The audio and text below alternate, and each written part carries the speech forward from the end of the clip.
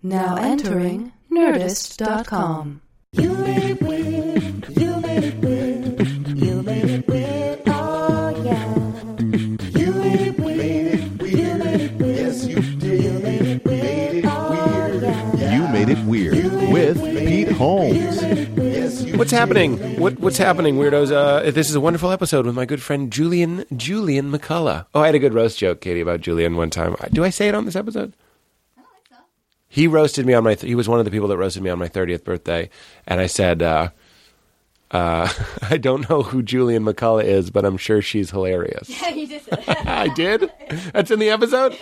Well, that's the first time you'll hear me say something that I think I've said before on the show twice in one show. Anyway, You Made It Movies is the new thing that I'm quite excited about. It's if you've ever wanted to watch a movie with me and another guest, you can do that now, kind of, on iTunes. In that, me and Paul F. Tompkins watched There Will Be Blood. Me and John Mulaney watched The Assassination of Jesse James. Me and Joe DeRosa watched Glengarry Glen Ross. That'll be out soon. So you watch the movie and you play the podcast, double media, and enjoy. People have been liking it so far, and that really blows my hair back. I'm very excited because we wanted to try something new, and when people say that they enjoyed it, it means a lot. So I hope you like it, and we enjoy... What am I doing? We enjoyed making them, so I really... Just too sincere. It's off-putting. Anyway, here are the... Oh, Jesus. Here are the tour dates. February 1 and 2, that's coming up. I'm going to be in San Francisco doing a live You Made It Weird on February 2nd at Cobb's Comedy Club. I hope to see lots and lots of weirdos there. Also, I'm going to be in Madison, Wisconsin, February 21 through 23. Going to bring Chris there with me, 500 Wakes. And March 9th, going to be in Grand Rapids, Michigan. That's March 9th for Gilda's Laugh Fest. The sponsor is Amazon. You know how to do it. Click on the Amazon banner and shop like you normally would through the Nerdist site, through this episode, and we get a portion of those proceeds, which is great. Because Katie, is anything really wrong? Yeah. Well, Katie, really? I had like 12 parking tickets. Katie's gotten 12 parking tickets this year. Change the signs on the street. Because they changed the signs on her street. So, a couple things you can do. You can shop through Amazon or go to youmadeitweird.com and click on donate if you're feeling nasty. Okay, that's it. I mean, you can leave this part in. I kind of like these candid moments. Enjoy Julian McCullough. You would have done that anyway. Oh, man. I'm tired. Why are you so tired? You look like... I'm haggard. You look like teenage Pete Holmes. Like you just came down for breakfast and you already hate your parents and they haven't even said anything to you and they've only made you bacon and you're angry. I'm a little grumpy. What is it? You know, I'd love to talk to you about this because I know you know what this is like. It's coming down to the wire to hear about the pilot, and it's kind of it's messing with my life. What is The Wire? You know, who can say? Right, because there's never a wire. Apparently, in the contract, we're supposed to hear around now. I mean, within like a week. I believe. Well, you know, I think you would be an exciting injection into the late night lineup. Well, thank you. Yeah, I appreciate that, but that's what's happening. I've been going to bed.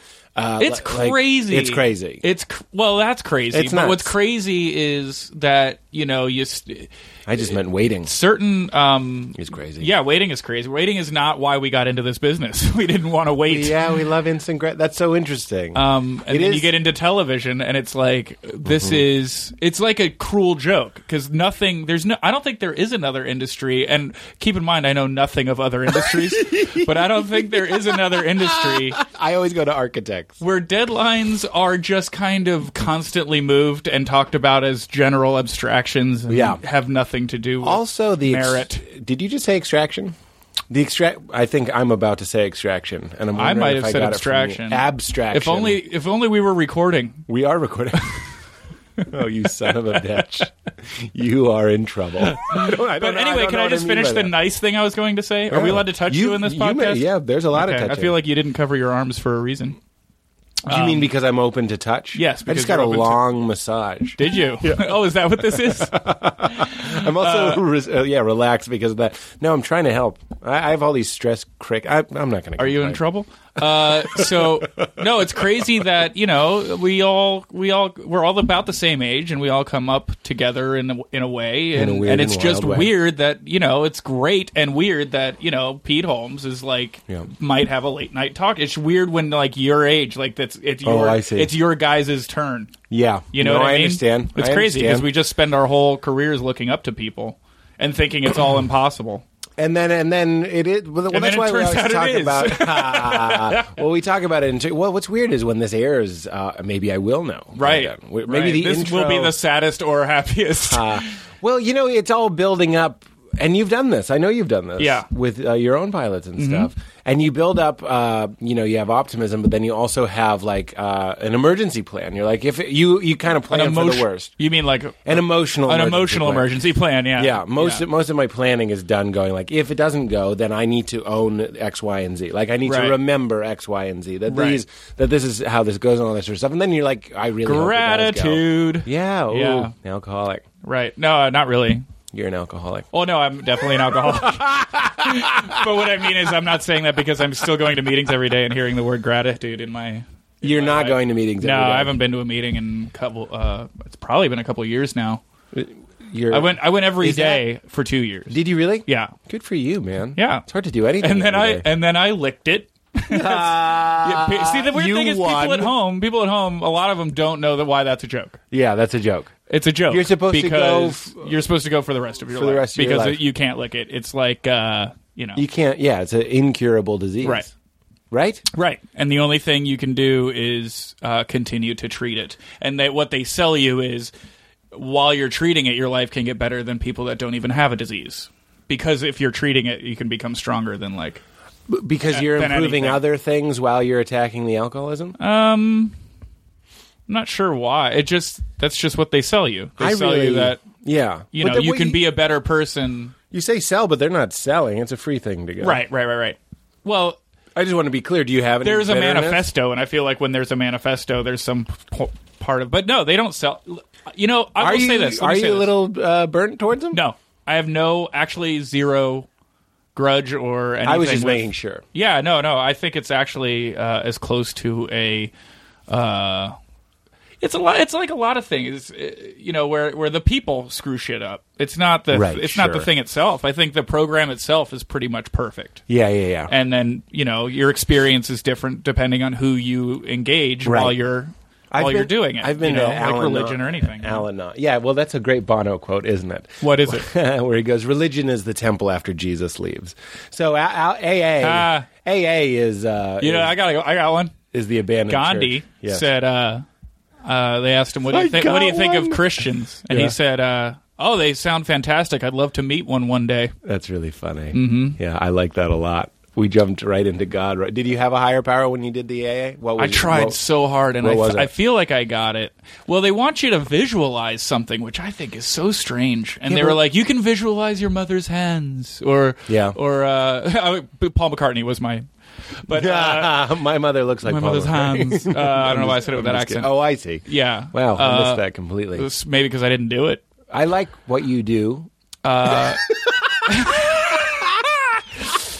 So, by the way, you may have invited the person on your show that has the laugh most similar to your own. How come I've never noticed that before? I don't know. We just both have very Because why would you? It's like because when we're around when I two don't know. Hasidic Jews like Hannibal's bit see each other, they don't go like nice They don't- hat. That's Hannibal's bit.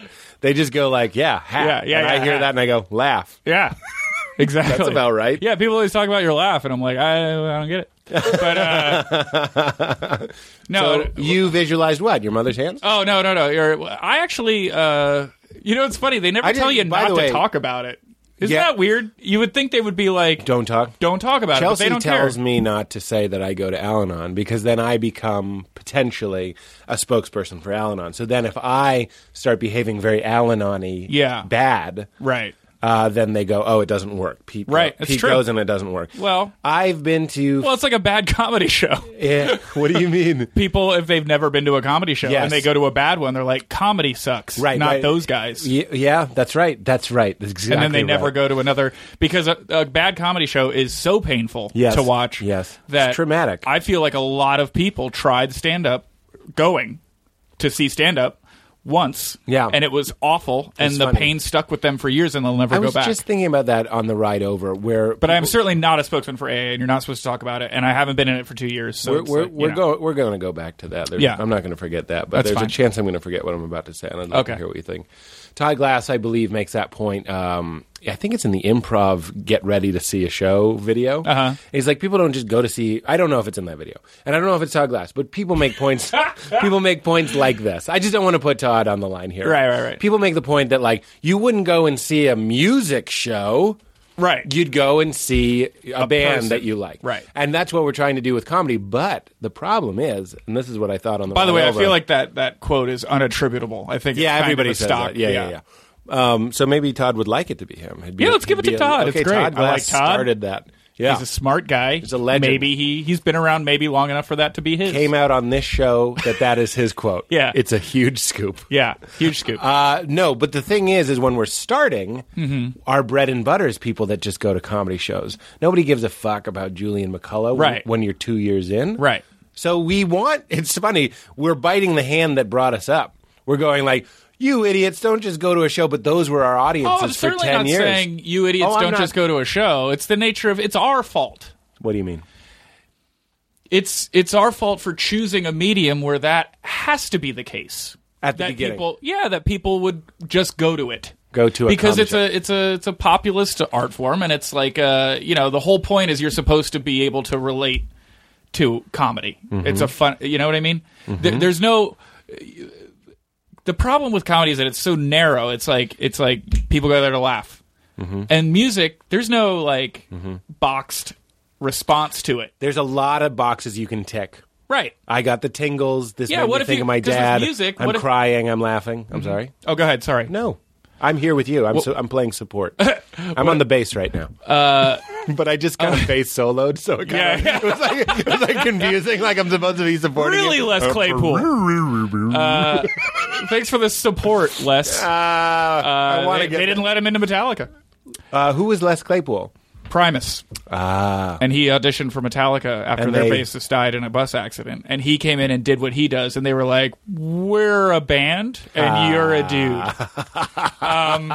So, And that's when then they went with their main guy who's on all the yeah, with regular the album. hair. He shaves the sides of his head. But then he left. Did he? And now they have, I believe he's Native American or Latino or something. Wow. I I'm mean, sorry at this that's point, all I know about him. it's like, He's I awesome. probably... It'd be hard for me to think of a topic I could care less about than Metallica? Metallica now. Oh, they're so good. I bet they are. I saw them. I bet they are. I just don't... You know what I mean? I understand. Nobody... All right. Well, I'd like to get into that later. No, follow the. I like getting into music. Follow the rainbow. No, go to what you were going to say. Well, We're I talking feel like about- if I'm a listener, I get annoyed when people just keep moving on. Yeah, no, that's what we do. Yeah, okay. So your listeners are just home like, I don't think Oh, so. I'm kidding. I know. No. I Oh know. no. I'm trying 'Cause to you have let a lot of you them and off they the come hook. back. Trying to let you off the hook. what were we us both talking off the hook. about? We're talking about comedy, live music. oh, right. So biting the hand that the feeds reason it. you don't just go to a music show is because the bands can create whatever atmosphere they want with their music, and it can be anything from Oh, death metal you're right. to Kesha. That's a very good point. So you don't just go, because what if you want Kesha Right. and you get death metal? Right. But comedy's supposed to be like, well, we're all going to laugh no matter what. So Whatever it's it is, safe to go. I'll laugh. Right. That- and yeah. so we chose that because we wanted to. But then you have your hard rock kind of acts. You guys, you got your Stanhopes. That's going to turn a lot of. And then people off. eventually, hopefully, you get to the point where people know what to expect and they go see you. And then Absolutely. you're given a green light artistically to kind of do whatever you want. Sure. At that point. Absolutely. In fact, I was just thinking about this again today. That's what this podcast is. What was I thinking about this morning with a guest? Okay. I'm teasing. I'm making fun of myself. But oh, Jesus, don't let me lose the thought. I was thinking about that if I went to an open mic now and went up and tried to do the thing that I do, whatever it is that I do, I don't know how well it would work. I don't think it would work in an open Well, what are mic. you doing right now? You mean as a stand-up? on stage? How would you describe? A lot of it has to do. Look, This matters a lot to me right now. Actually, I'm This- curious what you're doing. tell me why. Because I came out to LA I was in New York for 6 years or whatever. Yep. As were you. Yep, I was there with you. And you came out here first, and I stayed there, and I got really comfortable. I was warming up for Colbert every day. I was doing 3 shows a night at clubs, and I got really tight, and I got real tight good, not tight, I understand. like, uptight. Yeah. And I got, it's like New York was, I was able to perform wherever I wanted and kind of whenever I wanted, and it was great, And then I came out here and just kind of was adrift. I'm sure this is a very common problem, but the problem with LA is that it's so isolating that everybody else is isolated, but you can't even commiserate about it because you're isolated. Until you're not. Until I'm you're with not. you, though. I'm I with know. you. When I first started coming to LA, it was bad. Yeah. It would like roll 3 So o'clock. depressing. You'd have one meeting or something. Yeah. Or you'd have one show And at it was night. meaningless, by the way. It was meaningless. It was meaningless. You'd go into some stupid meeting, which, like, a lot of the meetings when like a little showbiz talk here, I think your agents and your managers send you out on meetings at the beginning just to teach you how to take meetings. Yeah, how to park in the lot. Yeah, exactly. I Yeah. love that you said that. Yeah. That you need to know how to read a studio map. Right. And, like, It's get incredible. to so many different nooks and crannies How to find. depressing is it when you find out how many people were above the person that you met with? Oh, I've never had that happen. You've never had that happen? Oh, you where mean, like, just you'd find out- conversationally, you'll hear somebody be like, "Oh, who'd you meet with? Don? Oh, Don's great. Don actually, I was talking to Barb, who's actually head of Don's department." And then you're like, "Oh, I got to get with Barb." That's And then you meet with interesting. Barb, and then you're like, "Oh, you met with Barb? I was just talking to Gavin, who's actually the head of Barb's department." And you're like, "When is the end?" Yeah. And it's Ray Romano. That is the end of the line. Is he's in a meeting with the guy, and we still don't know who the guy is. Yeah. It's so funny that you bring that up. The terror of LA. Yeah. I'd love to talk about It that. super affected my writing. I stopped writing. I did not write. I did Why not would you know write? There's because I nothing didn't know funny who I happening. was. I got out here and I was like, it was literally like being in a boat with no oar. I was like, and I was just You're like, powerless. Yeah, I have no idea where. I guess I'll kind of. It felt like if I started paddling, that it wouldn't matter. And I don't know. I just didn't know how I felt That's about a terrible anything. feeling. I was so disconnected from myself. It was terrible. Can I float this by you? Yeah. I only recently started writing new jokes, and it's been a year and a half, and it's terrifying to lose that amount of time. Wow. I mean, not at all. No, I'm I just saying, understand. like, anything that I actually think You might lost- be good. Like Radiohead doesn't want to leave. Where are they? Oxford or something? I don't know. Cambridge. Something like that. Something really, British. like, sweater vesty. Yeah. Yeah. Something real Argyle. I think they're from Argyle, England. Tom York. That is very funny. He's currently in a pub that's something and the something. Let's just say that. Sure. Like the bird and the baby. Okay. I'm just saying that. Right. So, which is a real pub. And he's drinking it. Anyway, so they don't want to leave wherever it is they are because they're afraid of losing their mojo. So this is like an artistic thing. Yeah. When I came to LA, and it sounds like it also happened with you, you lose your mojo. Yeah. A little bit. Yeah, I have no confidence. Yeah. It was crazy. Well, New York gives you a powerful feeling once you figure it out. Once you figure it That's out, that yeah. pride of people being in New York. You're like, Right. I took the 2 train. Yeah. You know what I mean? Like, Not to people make are a just hacky reference, but you're that bush that grows up in the divider on the highway. Good You're for like you. I could make. There's no soil, and look at me. Yeah. Huh? Just that you made it to the show, but you can get to the show. There's public transportation, Mm-hmm. and you make it, and you get to the show, and you know how to get to your shows, and you know where the shows Yeah, are. you just it's feel a powerful like it's hard thing. to explain it. You feel like a jungle cat in a jungle, Yeah, You know? perfect. I also used to liken living in New York to or a monkey, in the jungle. Any of the jungle beasts. any of the jungle beasts. Why you stopped yourself to mention another jungle beast? Because it was a joke, like we're just monkeys, not jungle cats, because Oh. we're like dorks. Oh, I get it. Yeah. Not cool. Right. Not one of the cooler ones. Not right, exactly. But living in Manhattan. like, face it, comedians are not the panthers of the jungle in Well, New York. We are the. That's true. We're the toucans. We're the two. The only reason we survive is because we have no predators. Like no one, Nothing wants to eat old nothing toucan. wants to eat toucan. Come It's on. mostly beak. I'm mostly beak. That's like when everybody starts doing stand up, they all do the same topic. Every toucan opening. Yeah. Now I'm a toucan doing stand up. I know what you're thinking. I'm mostly beak. The only reason I'm here is because I'm mostly beak. Look at this guy. He's all fleshy. Go for him. Yeah. Manhattan is like being a rich person, even if you're not rich, because you have a chauffeur. Right. The subway. So you sit on the subway and you write, and your mind can Sure. drift. You have that creative time. Yeah. I would argue that in LA you have car time. That's why I like listening Car to time, but the same- instrumental music and stuff. Enough cannot be said about the immediacy of humanity in New York Yep. versus, like when you walk down the street, it's full of people. If Yep. you walk anywhere in LA, you're alone. Yeah, that's true. And who was it?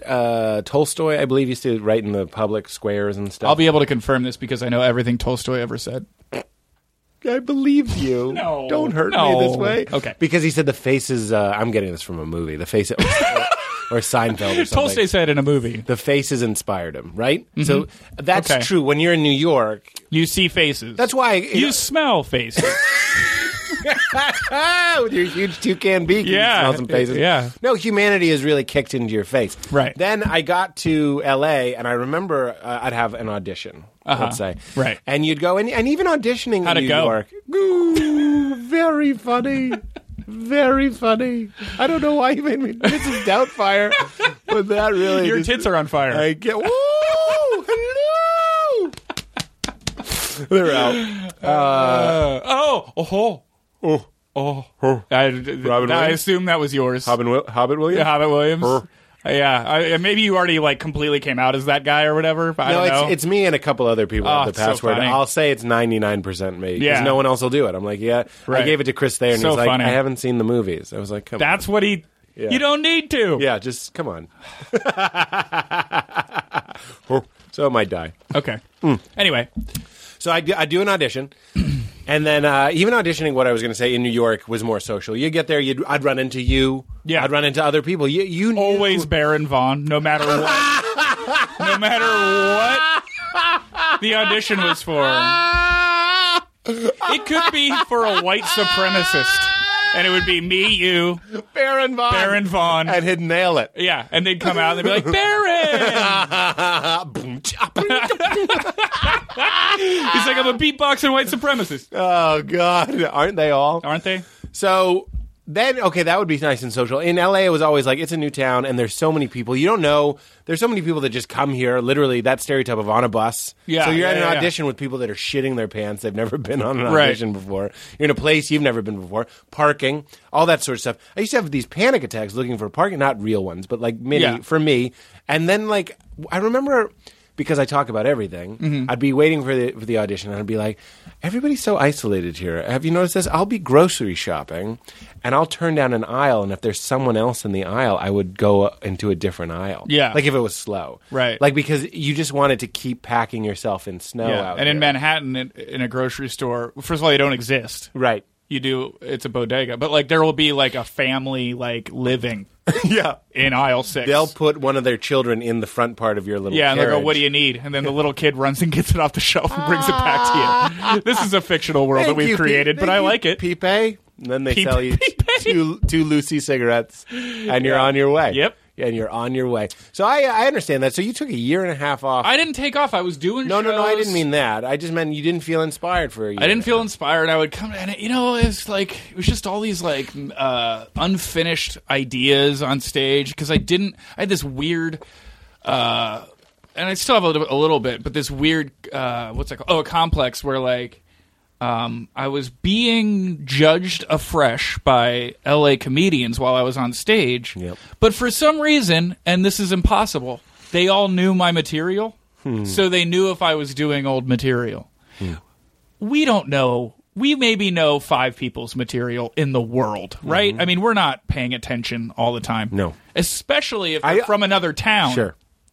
And so it was all in my head, and I basically just created this like Oh, that's cage, this creative like prison that I was like, I can't do anything old. Yep. So then I would go up and have good sets or bad sets depending on if I was good in the moment. Yes. Well, And- isn't that interesting? Stand-up is so dependent on whether or not you are in the moment and in the feeling, sort of. Yeah. If I was just talking to somebody about this. I think it was Greg Fitzsimmons. Where if you're off stage and you're thinking like, what do I open with? You're kind of fucked. you're done. You're fucked. Yeah. It's not about that. This is the hardest thing. This is what some of the best stand-up advice I've heard, or I don't know where it came from, but it was just this idea, like, it's not about the words. No. You know what I mean? It is, but it isn't. Best quote ever is Isn't it? Woody Allen. You know Woody Allen. I know right? Woody. Me and Wood? He said, "Remember, I don't know Woody Allen. you are not." So I'm paraphrasing. Maybe you can look this up, Katie. But it's basically it was on Woody Allen on comedy. Putting Katie to work. Yeah, do we do that here? You can do that. People love any Katie She's just interaction. checking her. No, he said something about like your material does not own you. You own your material. So you don't go up there and try to serve your material. Yes. That is not the idea. Right. The idea is that you're up there Yes. first, and your material works for you. You don't work for your material. That's great. There's the Name yourself, not your material. what is it? That's not it. There's a Talib. That was a bust. It's all right. I'm just kidding. I love you, Katie. There's actually a Talib Kweli song, if I may. Okay. Where he says, "We don't live for hip hop lives for us." And whenever I sing along to it, as I often do, Right. I say stand up sometimes. Ah! It's an embarrassing thing, but That is I don't very mind. embarrassing. I don't care. Because that's how I feel. Yeah. The material is the turkey baster that's supposed to take the au jus that is me out of the Yes. out of the bird. I feel, and I got to say this, keeping in that vein, I feel violated by my own material when I look back on it, because at the time it felt so fresh and like I was saying something that like resonated and that was like me. Yeah. And then sometimes like I'm releasing my album very soon, but it's my first hour of material basically. And I know objectively that it's good. But when I just can't care. It's so funny that you I can't care, and I feel like it's not even me who wrote those jokes. But, and this is the craziest part, if you listen to it, you're not like, wow, this guy's really letting it all out. This guy's really... It's like, it's not even that deep. But for some reason, I It's feel like effective. it was when it happened. Oh. And then when I look back on it, Because it's it was not. compared to what you were doing before that. Before that, you were like, Jiffy, it's peanut butter. It's not fast. Was I doing that? No, I'm just saying we're all doing that. Oh, we're all I doing... thought that was like a pointed... We're all doing I'm mostly Beak. Yeah. And we go through our I'm Right. mostly Beak years. And then you start doing what will become your first hour. And compared to your I'm mostly Beak, your obvious shit years, Yeah. then it probably was profound at the Right. time, comparatively. Yeah, and it just now what sucks that when do- you go back and listen to it, you're like, this isn't profound. It's disappointing. It's weird that you say that, because I'm editing my hour currently and I'm watching it, and I find it's hard. Like, Even Impregnated though... with Wonder is your first one, right? Yeah. Is that your first? Would you consider that your first hour? Uh-huh. And is there any of that you don't like It's not- anymore? No. See, and that's I feel I think that might also be that might at the bottom at the very like bedrock of our friendship. Yes. Whatever our friendship is. Why do you say that? Well, because like we're both because keep no going. comics hang out beyond like once every. That's whatever. why we have podcasts. I know. But like that is my beef. That's not a beef with you. Tell me. That you are someone who I feel truly like loves yourself and like likes what you're doing. Yeah. And so when you want something, you can just go for it because I'm Pete Holmes and I deserve this thing. And I think a lot of I'm not alone. A lot of comics don't have that attitude about themselves. Yeah. And it's incredibly powerful. And it's what the most successful comedians have. It's interesting. I had therapy this morning, partly Mm-hmm. why I'm tired, and we were talking about that specifically.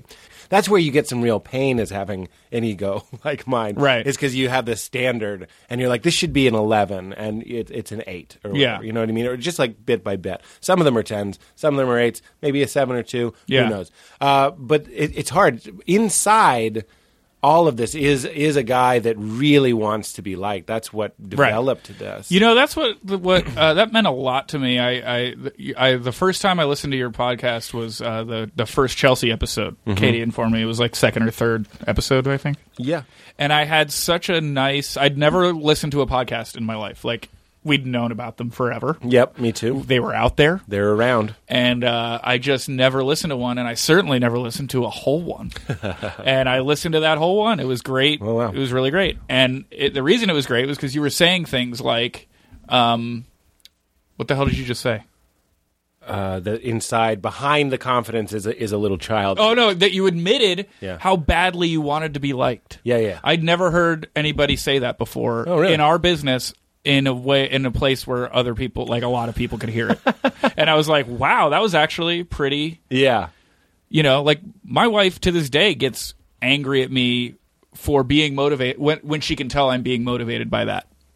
But it's our dysfunction, but it's also a wonderful thing. Yeah. That hooks us into our work. Sure. I mean, they're yes.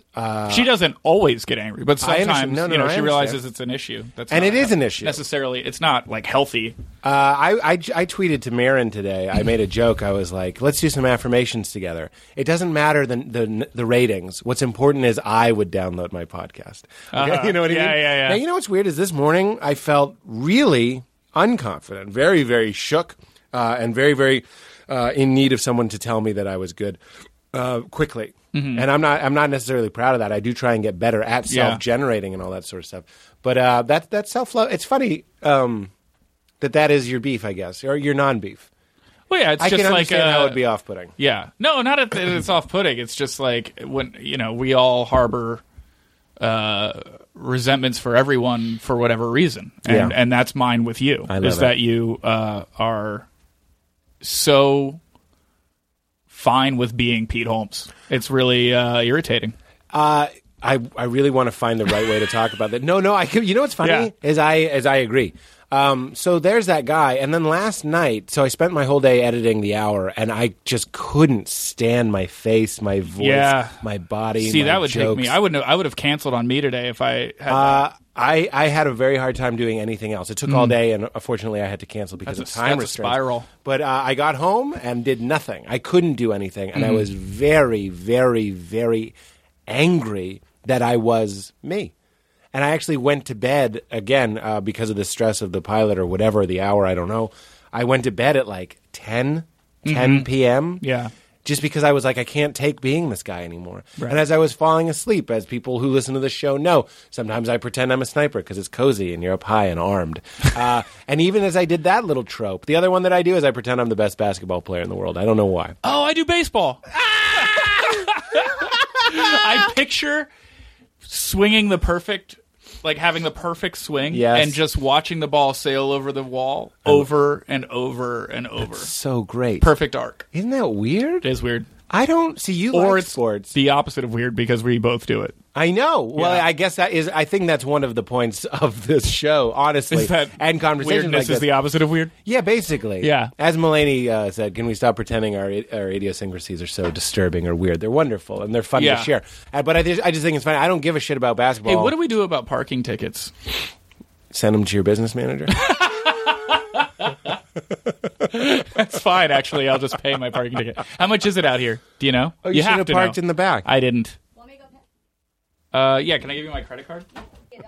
I've got 2 cards. Whoa. Really? 58. That's, yeah. Which card? It's the black Honda Fit. It's not mine. It's really not. Are we recording still? Yeah, of course. Oh, okay. The black Honda Fit. Yeah. It's not mine. It's That's how they sell it to you. Just tell people it's not yours. yeah, it's great. or like what if? I mean, it's one of the oldest tropes in the world, but the honest advertising is such Yeah. a funny thing to me. And Oh, it's like yeah. that's another great one for car would be like the Subaru Outback. I know. I used to do the Nissan Murano. Still got it. I don't know why. That was my that's go-to. really funny. I want to stay on this uncomfortable topic, though. I'd love to just merge out of it. But so I go to bed at 10, and I'm pretending I'm the best basketball player in the world. For some reason, it's What team are you on? It doesn't matter. Yeah, I don't know. the Montana Holmes. You the know, Holmeses? it's often not me. Right. That's weird. Like I'll be like It's an avatar. I'll be a tall black guy. Like it'll Okay. have nothing to do with really me. Sometimes it's me, and then that confuses it. Yeah. because my brain goes. You're like, "You I know my can't body that." can't do yeah, this. Yeah. So I'll just be. And his move, whoever this guy is he always bounces it on the ground. Uh-huh. And then when it's at its peak, he Yes, jumps up and dunks it. grabs it like I know, and then shoots. Oh, Yeah, it doesn't make That any is so sense. weird. He bounces it, jumps, gets it at its peak, and also my other fantasy is I'm in a 3-point contest, and they got the row of basketballs, Yeah. and I'm so good that I shoot 2 at a time. I palm 2 balls, and while the first one's arcing, I throw the second one. This is So it's like, holy shit, he's the fastest 3-point shooter in the world, and they're going in. You know what I mean? This is arguably not even basketball. Yeah, it's just It's very wizardry strange. at some point. It's just like not the game. But no, that's great. That's good that you have a system. No, My So- system is like I'll just if I can't sleep because I'm upset, Yeah. it's like I beg. I just lay there and I beg to be able to sleep. Oh, that's weird. Yeah.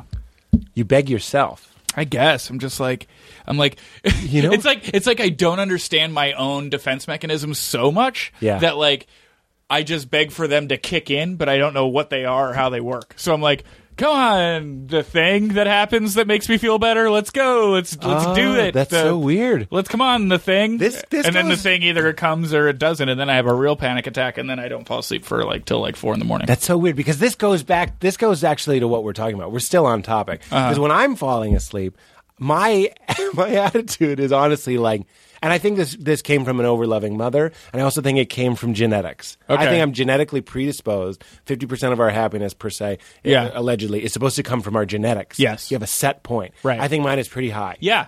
And I also think my optimism is very high. I also think mine is relatively high. I believe that, but Yeah. listen to how I fall asleep. Okay. I start getting sleepy and I go, "Oh, nice job, good. This is going to take us there."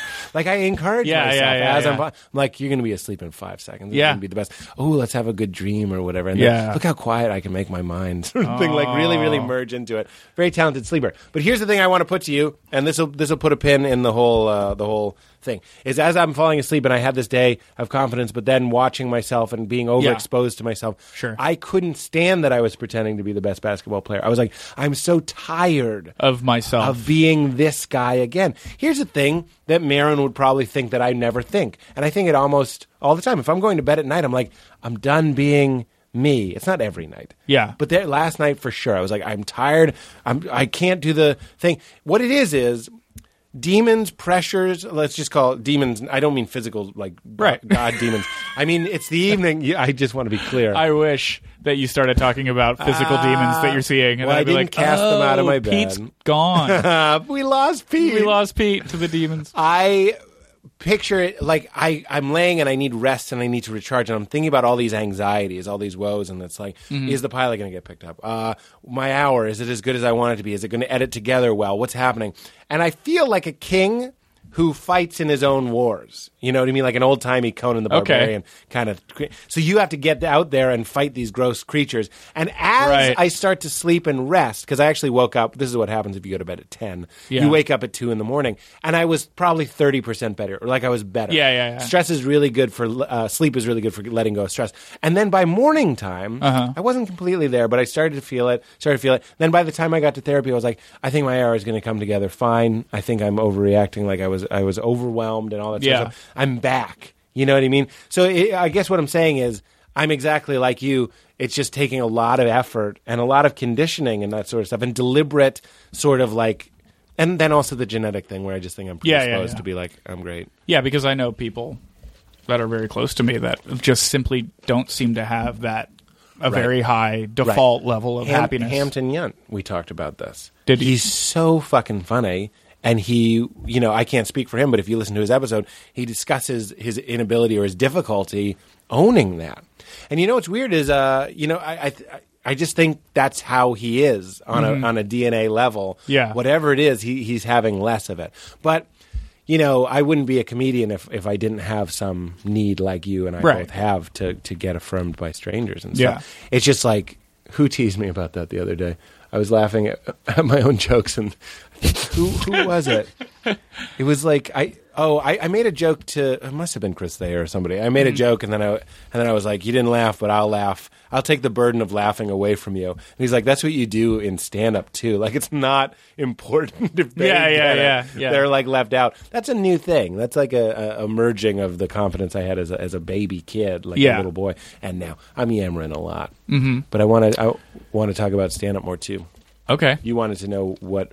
Oh, yeah. What are you doing right now? And is it any different than your first hour? And in what way? Yeah. It is. But the thing that I wanted to put to you, the reason why I don't think I would do well in a open mic these days, is now I go up and I expect a certain amount of cookies to be left for Santa. I want the crowd to be respectful and at least decent. Why was that creepy? Because I'm referring to myself as Santa. Yeah, but that's what that's. I've said that to crowds before. Yeah, if they're bad, I'm like, you guys want presents, but you're not leaving Santa. And it is creepy. That is it's fun very, to very do to them. I bet it is fun. But so I don't know. Back when we were starting, you really had to have like something like a joke. Oh And yeah, then- you had to like prove that you had Some like an good- ID. Yeah. You had to have an ID, Some like sort of to show opener. that you could get in. You, That you had to have a handshake to at least. insist that they listen to you, Right. sort of thing. I think I'm getting a little comfortable, but then that's spawning different types of material. Yeah. Stuff that's more character based, stuff that's more based in like a general understanding of who I am based on, the opening moments. They'll give that to you, but in an open mic where no one's listening, you have to be like, some killer line or something. I don't even know. I honestly don't know what I would do. Oh, I mean, open mics are like, it's like it takes too long to even explain why they're the worst. Yeah. To explain it to a person that doesn't do comedy, Yes. is like a long journey, and it's just sad at the end. And You there's, know? there's no It's- point. There's no point. Why talk about I mean, it? it's weird. It's like I don't even know that we still need to do them, but I assume you do if you're starting out. You do. You do. They're a lot better now, Are they? I think. Really? There are better ones. You don't think so, Katie? When I was starting, I do the Meltdown open mic occasionally, and there was no open mic like that when I was starting. There was like supportive. there's a Meltdown open mic. Sunday night. That sounds wonderful. Yeah, you can drop by and work Yeah. out. It's great. Huh? And there's like a interesting. crowd. Yeah, I there's bet there there's is. difference number one. Yeah. Performing for only Yeah. other comedians is kind of a and it should be in New York, and it should be terrible. Right. And it should fill you with that fire that drives you into the later part Yeah, of your yeah, career. yeah. Here's the thing that I want to put to you. It's funny that confidence came up early, and here I am being tired and not feeling altogether very confident. But when we first met, you smoked my confidence. I remember that. I remember you making my dick shrivel a little bit. My confidence.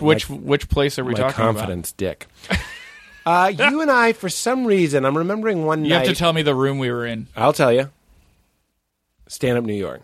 Oh, that's not what I was thinking. So I'm at Stand Up New York, and it was a contest, and here's what it was: is like we both were on different nights, and we both won.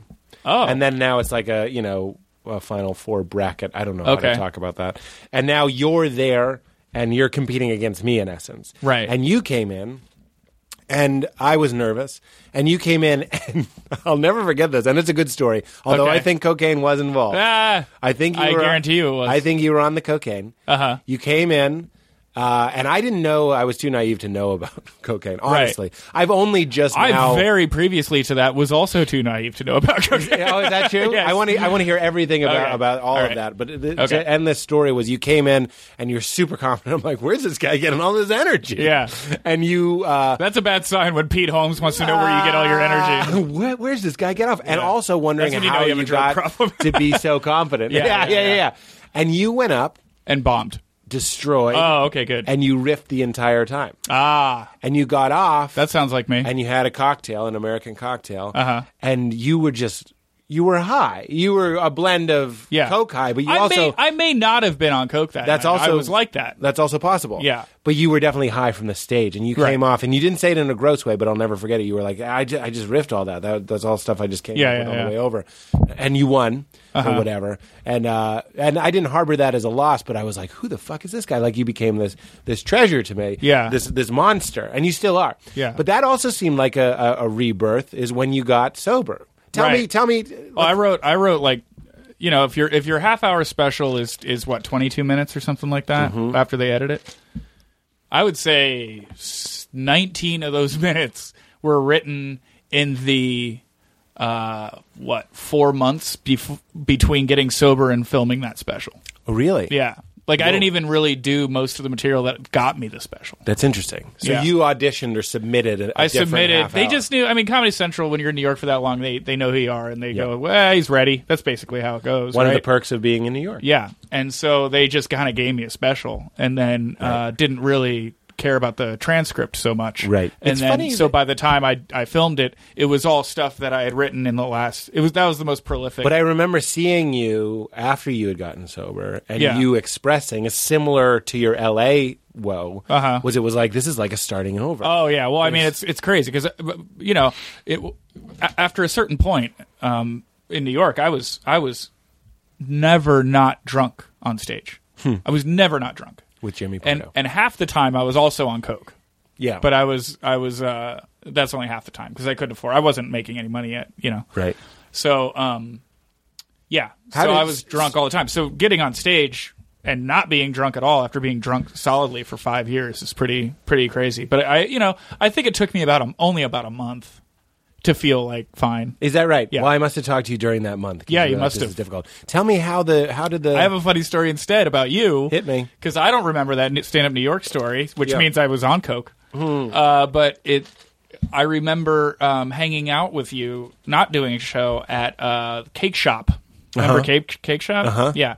So we're in the basement, and you're drunk, Oh no. and I was drunk, and we have fun? Did we? Oh, we had fun. We're at Cake I Shop. thought you were going to be my best friend. We connected so hard. Really? And it turns out you were in a bad place a little bit, and you don't normally drink like that, and you drank like that for like, I forget what you were upset about, but you were upset for like a month or something like that, and you were drinking. Probably my divorce. You were Pete drinking. Yeah. And so we connected on that level, and then maybe the next time we hung out or whatever, you would kind of like been like, you're like, I don't do that every day, and I was like, right, who does that every day? But we had so much fun, and I remember being like, oh my god, Pete is like the best, you know, and then remember it was different. I remember that. I do remember Yeah. that, and that was We had a super fun. blast. Every 1 out of 50 night drinking out will just like be like that, and Yeah. just like you weren't Yeah, planning and that on was it. my Tuesday. Yeah, Yeah. and I happened to merge. Yeah, with and you- yeah, we were on the perfectly. same highway. and I Yeah, was that like, was "That's great. a great find for a guy like me." Yeah. and then like a night where you're like doing shots and just yelling. Oh, and yeah, singing. yeah, Were yeah. Kumail and Emily there? Yes, Yeah, I believe they were. I Yeah, remember yeah, that yeah, night yeah. because I started getting really drunk, and when I'm really drunk, I like to yell really offensive things. That's probably where we really hit it off. Yeah, Yeah. it's a fun thing Because to I would do that too. I got Yeah. I got some stories I shouldn't tell Do it. about getting in trouble now on stage. Why? Well, because it's like stuff that doesn't make anybody look good. If you don't, I got a couple of here's the thing. Why would I even bother to offer this? This doesn't make okay. I reserve the right to edit this if I don't want course. to. Okay, Yeah, the whole All right. show. Okay. I got a phone call from Esty, who runs the Comedy Cellar, who books the Comedy Cellar, because I would host in the beginning of being at the Cellar. She makes you host for a while, and I would host. And hosting at the Cellar is 9 to like 2:30 in the morning. So I don't know about you, but when I drank from 9 to 2:30, things were great until like 12:30. Yeah. and then shit starts to get a little. That's also. Can I interject? That's Yeah. another type of drinking that I think might be one of the better kinds of drinking. I'm sure. See, that's too long. But hosting a show and getting slowly lit as you Yeah. go, if they like you and you did well Yeah. up top, and then you just keep going back up. Oh, yeah, and they're getting drunker, you're getting drunker. Here's the problem, though. I would get very fast and loose with my opinions of the comedians that had just performed. Oh no! And so, and we're talking about like real dudes. Yeah. You know what I mean? Like I'd go up and be like, I don't know, who do I feel safe doing this to? Like I would go up after John, even Mulaney, right? Who I would like to talk about on this podcast. I'll put it down. And what was that face, Katie? Or was that? My contact. Oh, it was unrelated. Okay. I'm very sensitive to what the name John Mulaney does to the women in the room around me. Well, there is a moistening.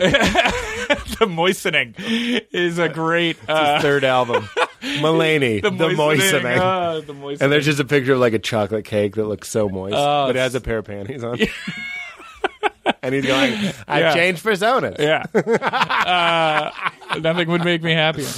No, but so like, and I don't know that I did this to John. Actually, it's very likely that I did. I would get wasted, and then John would go on and do great because John's never had a bad moment in his lifetime. And just kidding. And then I would like talk about his last bit. And then try and like be like, Tell me you'd in try to real life. improve it. No, I wouldn't Oh, you'd improve put it. I'd be holes like, in it. he's full of shit. This guy was just, and I would like, I would shit on it, Yeah.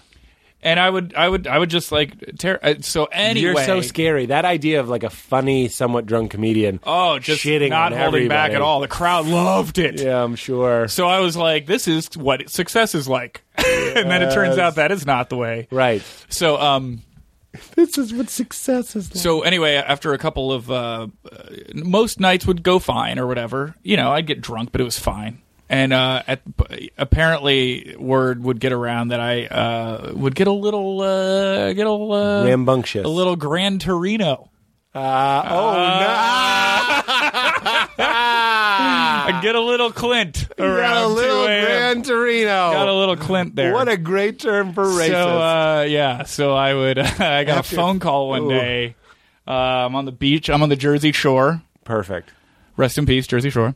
And I get a phone call from Esty during the day, which is terrifying. I don't know if you're not a cellar person, but it's terrifying.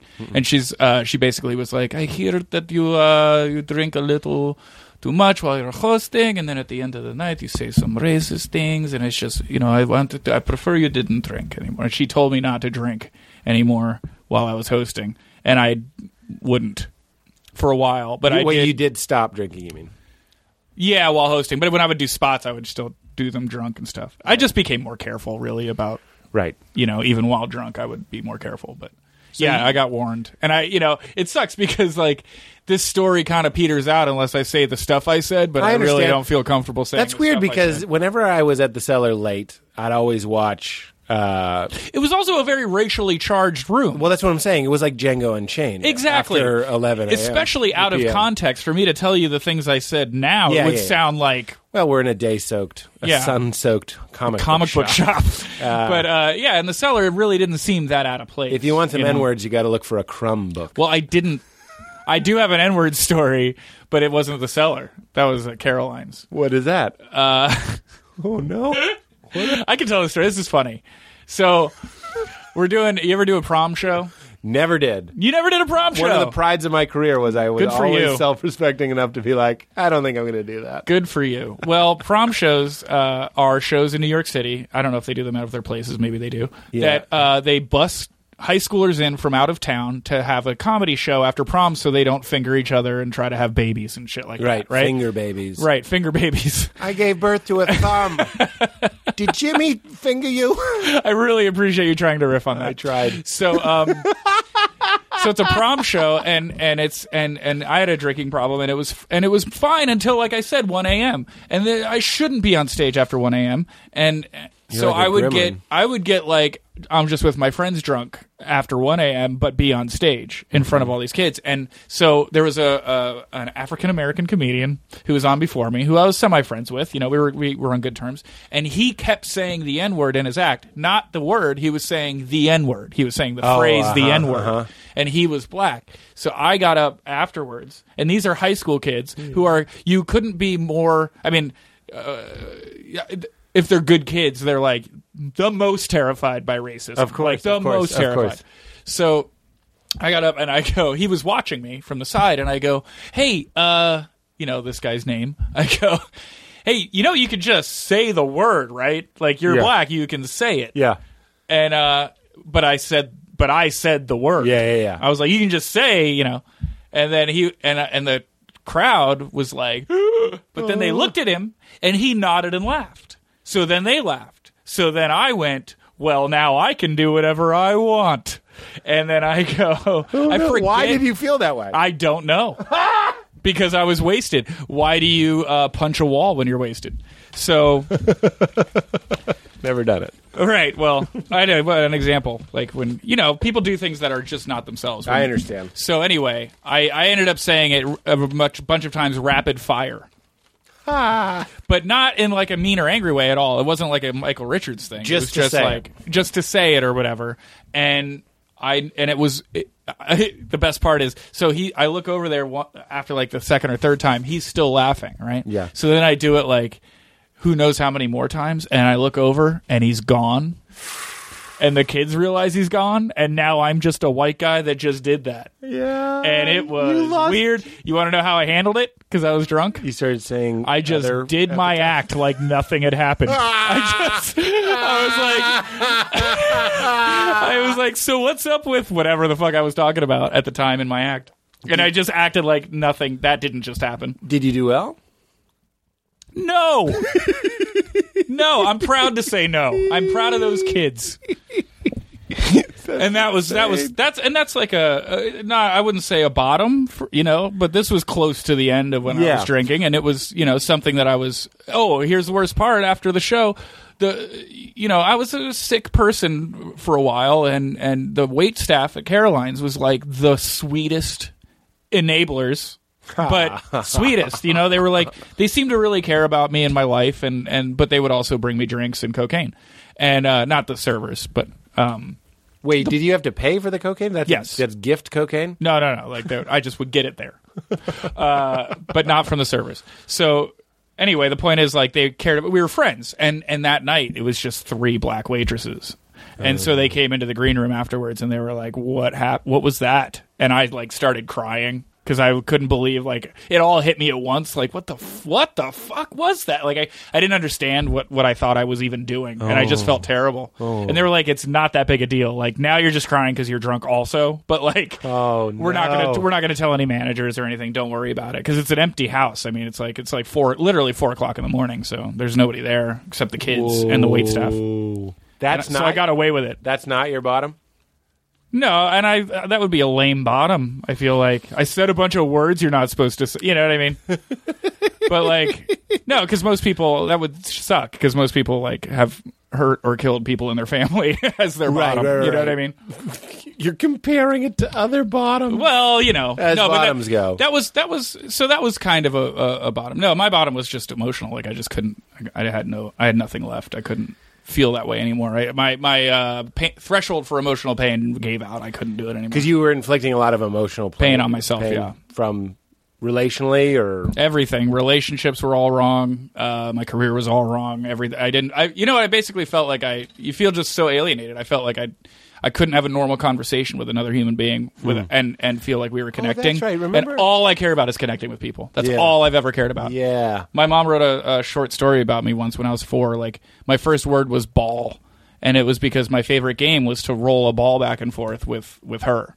And I would just yell ball all the time because I wanted, and she thought that, like, that was me as a little kid just being like, please connect with me. I want to, like, share a ball with you kind of thing. And she's like, that's the main thing that you should be doing in your career. And it is kind of what you do. That's kind of like stand-up. Oh, yeah, absolutely. But I mean, it's on me to make sure that that's my style of stand-up, not just doing stand-up. And that you're because I've never there's some stand-ups out there that I couldn't feel less connected to when they're on stage. Yeah, that and those are the bad ones. Yeah, that turns me off as well. How did cocaine is interesting to me because I can count on one finger. I could just say one. I can count on one finger. I could count on 2 fingers the number of times. I could count on one finger the number of times I've been at a party and seen a bag of cocaine. Yeah. So it still has that allure. I don't mean allure. I mean mystery. Yeah. So the fact that you're talking about clubs that I worked, city that I worked, I'm aware that there's cocaine happening. Right. But I never saw it. So yeah. It's like a pixie or a fairy or something. Yeah. I don't know. I was also someone that wasn't. I mean, maybe you remember me being vocal about it. I don't know while I was doing it, but I wasn't like a hey, let's all do it. I was like this is mine. It's in my pocket. I'm going to do it when I'm tired of this conversation. Really? And I would just like walk out of conversations to go do it, and then come back like. Now we're having fun. You know? Well, you and I and Oren went to Fatty Crab, one of my favorite restaurants in New York, and I remember. But that was after I quit, right? Yes, yeah. But it was right after you quit. Oh yeah. I remember. And that was at Comics. That was a really bad time for me. Yeah. Yeah. I remember you came back from the bathroom and you said, "This is the first time in I don't know how long that I wouldn't have gone to the bathroom several times to do cocaine." Oh yeah. And I was like, "Really?" Yeah. I was so naive. Yeah. How did you get introduced to it? What was the first time you did it? The first time, you know what? I feel like this is like a common thing. The first time I did it was like awesome, and I think that's like how the circumstances were awesome. I was in San Francisco, and I don't want to bring up one person in the story. So a guy that I was hanging out with that I didn't know. Bono Donner. Oh, I don't care about the guy himself. I'm talking about the reason I knew the guy. Oh, okay. But anyway, that was a Sean O'Connor joke. Bono Bonner, yeah. Let's call him Bono Bonner. And it's not O'Bonner, it's Bono. By the way, how amazing would it be if he was who introduced me to cocaine? That would have been the funniest. Yeah, it just would be the funniest thing about our relationship. So, no, so I was hanging out with this guy in San Francisco, and I can't tell if this is like the most boring podcast ever. Does that ever happen? You're bebigling us.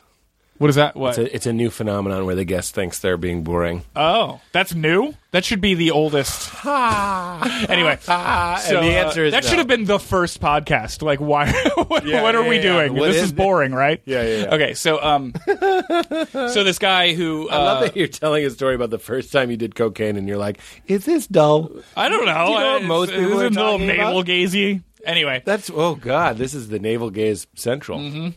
Go on. so so anyway, I'm in San Francisco, and this guy that I'm hanging out with is from there. He lives there, and he's a very, very smart guy. He's like one of those guys that has like 3 PhDs but no job.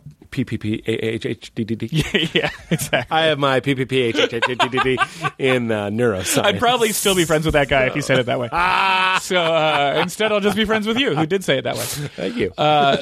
So I'm hanging out with this guy, and he's like a genius or whatever. And he's a pot dealer, and in San Francisco, and he's a genius. So it's like that kind of weed where it's like, you know what I mean? Where like it's like grown in a fucking lab or whatever. Anyway, so it's just crazy strong weed, and I'd never done cocaine, and we went out drinking, and I was trying to impress this guy for some reason. The genius. Yes.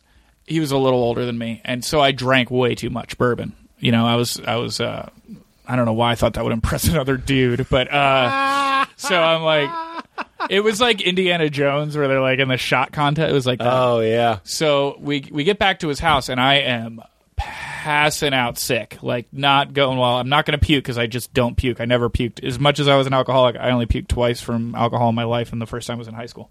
Wow. So I'm back at his place, and I'm passing out, and he goes, "Hey, do you do coke?" And I was like horizontal on this like daybed thing, and I was like, "Yes," but I'd never done it. And So it was peer pressure. It's what. well, he said it like, "Would you like some tea?" And I was like, "Yeah." And then he had to call for it, and a guy shows up in like 10 minutes, which I learned later is like that's a time machine amount of time for a coke dealer to show up at your house. I mean, that's like insane fast. Like, Yeah. It was incredible. So this guy shows was it up. Stephen Hawking. No, Want some blow? want some blow. So he shows up, and apparently this guy like owned nightclubs in San Francisco. Like the guy that showed up The to coke give us. guy. I'm picturing a mustache and a tan. It's San Francisco. No, not gay clubs. That would have been great. That would have been great, and probably even better cocaine. Yeah. But no, it was like a regular dude. It was like a you're cool guy. Like your let's say your what does he dress like? I don't know who's cool in comedy. Somebody that's cool. Dress is cool or is cool? Dress is cool. I don't know. He's just cool. He's like a hip guy. So he shows up. Hardwick What? dresses I thought his well. whole thing was like. Yeah, no, look at his shoes.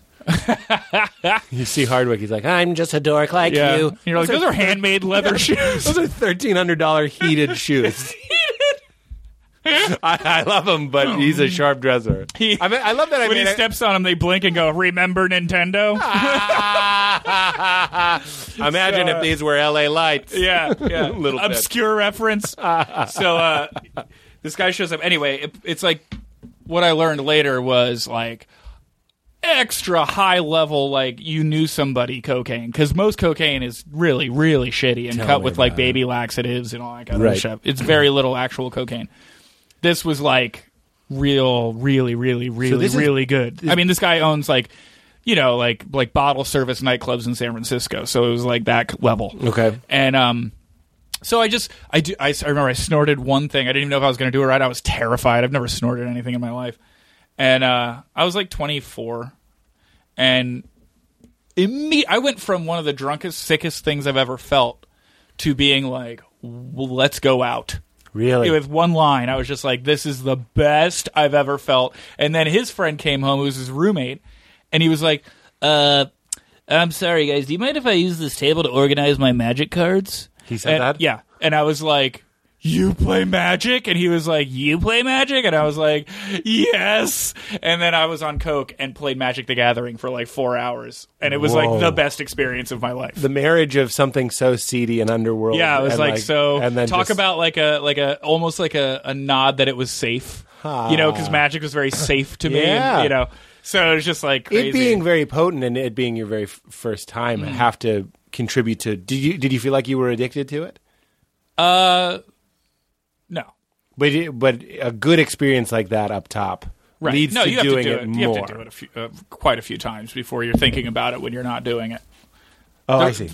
Cocaine is incredibly addictive while you're doing it. Like you want the next bump or the Right. next line like so quick, like half an Yeah. hour or less. Yeah. But when you're not doing it at all, Is that what Aziz's movie was about? 30 minutes. Okay. We're having fun. do we have to keep tying this back into Aziz? Give me some more. Yeah. So anyway, One more of that blow. that was my first time, and then I just started there. I got to the point where like I'd have like $90 in my checking account, and I would take out 60. For Coke. Yeah, But okay. So it was bad. that was in New York. Yeah. Yeah. You used to perform on the cocaine. Oh yeah, all the And time. Yeah. was that good? Or did it just feel like it was going better? I think it went fine. But did you feel like that was like, that's a special Coke set? This coming, here's why I ask. I've gotten off stage and people have accused me of being on cocaine. Like if I'm Right. riffing a lot, having a lot of fun, and basically killing. Yeah. And then people are like, he must be on Coke. So that makes me think, are Coke sets better sets? No, I think the thing that it takes away is I think it makes you more focused on your material and makes you more like a machine, which can be good if your material's good and you're delivering it well and you're like, you're just like crushing. That's one thing. Yes. But that's not even the kind of comic I ever wanted to be. I wanted to be a guy that is so attuned to the temperature of the room that I could change an eyelid based on the guy in the third row. If that's how in the set and in that room I want to be. It's actually hurt me because it's hard to do TV sets when that's the kind of comic you are. Yeah. You know what I mean? Yeah. But so I would just say Coke removed that connection that I Yeah. wanted with the crowd. Well, that's vulnerability as a comedian too. If you're yeah, really, and you're not vulnerable on Coke. is that right? Right. Well, when it's working, no. No, it starts to work against you. It turns on you. What does that mean? This is true of all drugs. It starts out great, bad, great, bad, great, bad, bad. And so, like, basically, towards the end, I would do a line and I would feel great for 4 minutes, and then immediate downward emotional spiral to like the very bottom. Oh, that's what. Yeah, Coke is one of the hangover is sadness. No, not the hangover. This is while you're high. It turns on you. It literally, the high turns on you, and it becomes the most monstrous you can ever feel about yourself. Really? While you're high, while you're doing it. So you're a high energy, self-hating machine. Well, at that point, I wouldn't even call it energy. You're just kind of shaking with Self-loathing. no, like like your heart's racing, Yes. and I guess you could call it energy, but it's all just like negative. Wow. Yeah, I've never it's heard terrible. that. Yeah, it takes. I think that takes a few years. I did Coke for about 5 years, Whoa. but I didn't. There were long stretches of time where I didn't do it very often or at all. I don't want you to feel judged. Do you feel judged? No, not judged. I just don't want to feel like if I'm listening to this, I'm like, wow, this guy was a fucking complete cokehead for 5 years. That's not how it happened. It was more like, once a week for a couple of years. And then like, a guy, and then really the only time I would even say objectively I was a fucking cokehead was the last like maybe year before I quit. Yeah. Everything. Yeah. If Coke was a pill, do you think how much more popular do you think it would be? You could It'd be exactly the same. You think so? I would never snort something Because I don't think that's what's keeping people from doing it. it might be one of the things that keeps me from doing it. Because I was at a wedding. I feel like one more person would do it, and it would be you. I don't know if that's true. No, it because might. it's a degrading. More people thing. might try it, Yeah, but it wouldn't change the nature of the drug, if that's what you mean. Like the experience would be exactly the same, and people would still call it evil. I agree with that. Yeah. I just think more people would probably do it. Would probably try it. Because Maybe. I remember I dated a girl and then I found out that she had done cocaine or occasionally did cocaine, and it really threw me for a loop. And I remember it was Joe DeRosa that was like, "Well, it's a degrading thing. It's like it's a legal substance that you're like snorting. Yeah. It's not like how you want to picture your girlfriend. Like, Right. Yeah. I know. It's not a terrible. good thing. But if it were a pill, what I was going to say was I was at a wedding once and someone was like, "Take this Adderall," and I took Adderall. Oh, okay. And that's like cocaine, isn't it? Or it's like speed. I'm not really sure. I don't think so. I'm not saying it's on par. I'm just saying someone had a pill And if it was a prescription drug, it's all perception for me. Yeah. Some of my bullshit is that it's perception. That if they were like, this is a prescription drug called Sweat It Out, Yeah. or Heart Energy, Right. Maybe I would take a Heart Energy pill. Yeah. I'd do that 10,000 times more before I would be like, here's some coke. Okay. I would never do that. I never got into pills because there's something about my upbringing. Like, I never thought that drugs should just be fun. I always thought drugs should have an element of like danger and badness.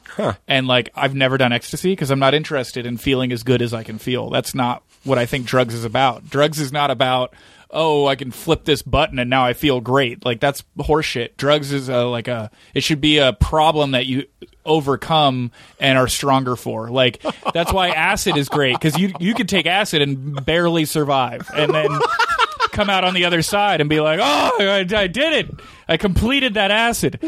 But ecstasy is like, it's like Too reliable. Yeah, it's reliable. It's like, so it's one note. You know what I mean? At least Coke, like, everything can go horribly wrong and always does. Where did you get this novelization? It's of like drugs? a puritanical idea about drugs where it's like you have to suffer or it doesn't count or it's not worthwhile. Yeah, where's that coming from? My dad. Why? What is your dad up to? You have a weird fucking dad. I would say I've heard you talk about your I dad. do have a weird dad. He's a lovely, lovely man, but he's weird. You can be a weird fucking dad. Yeah, You're yeah, a absolutely. lovely man. Yeah. He's lovely. But no, he from a very early age, and I think this is from his grandmother who helped raise him.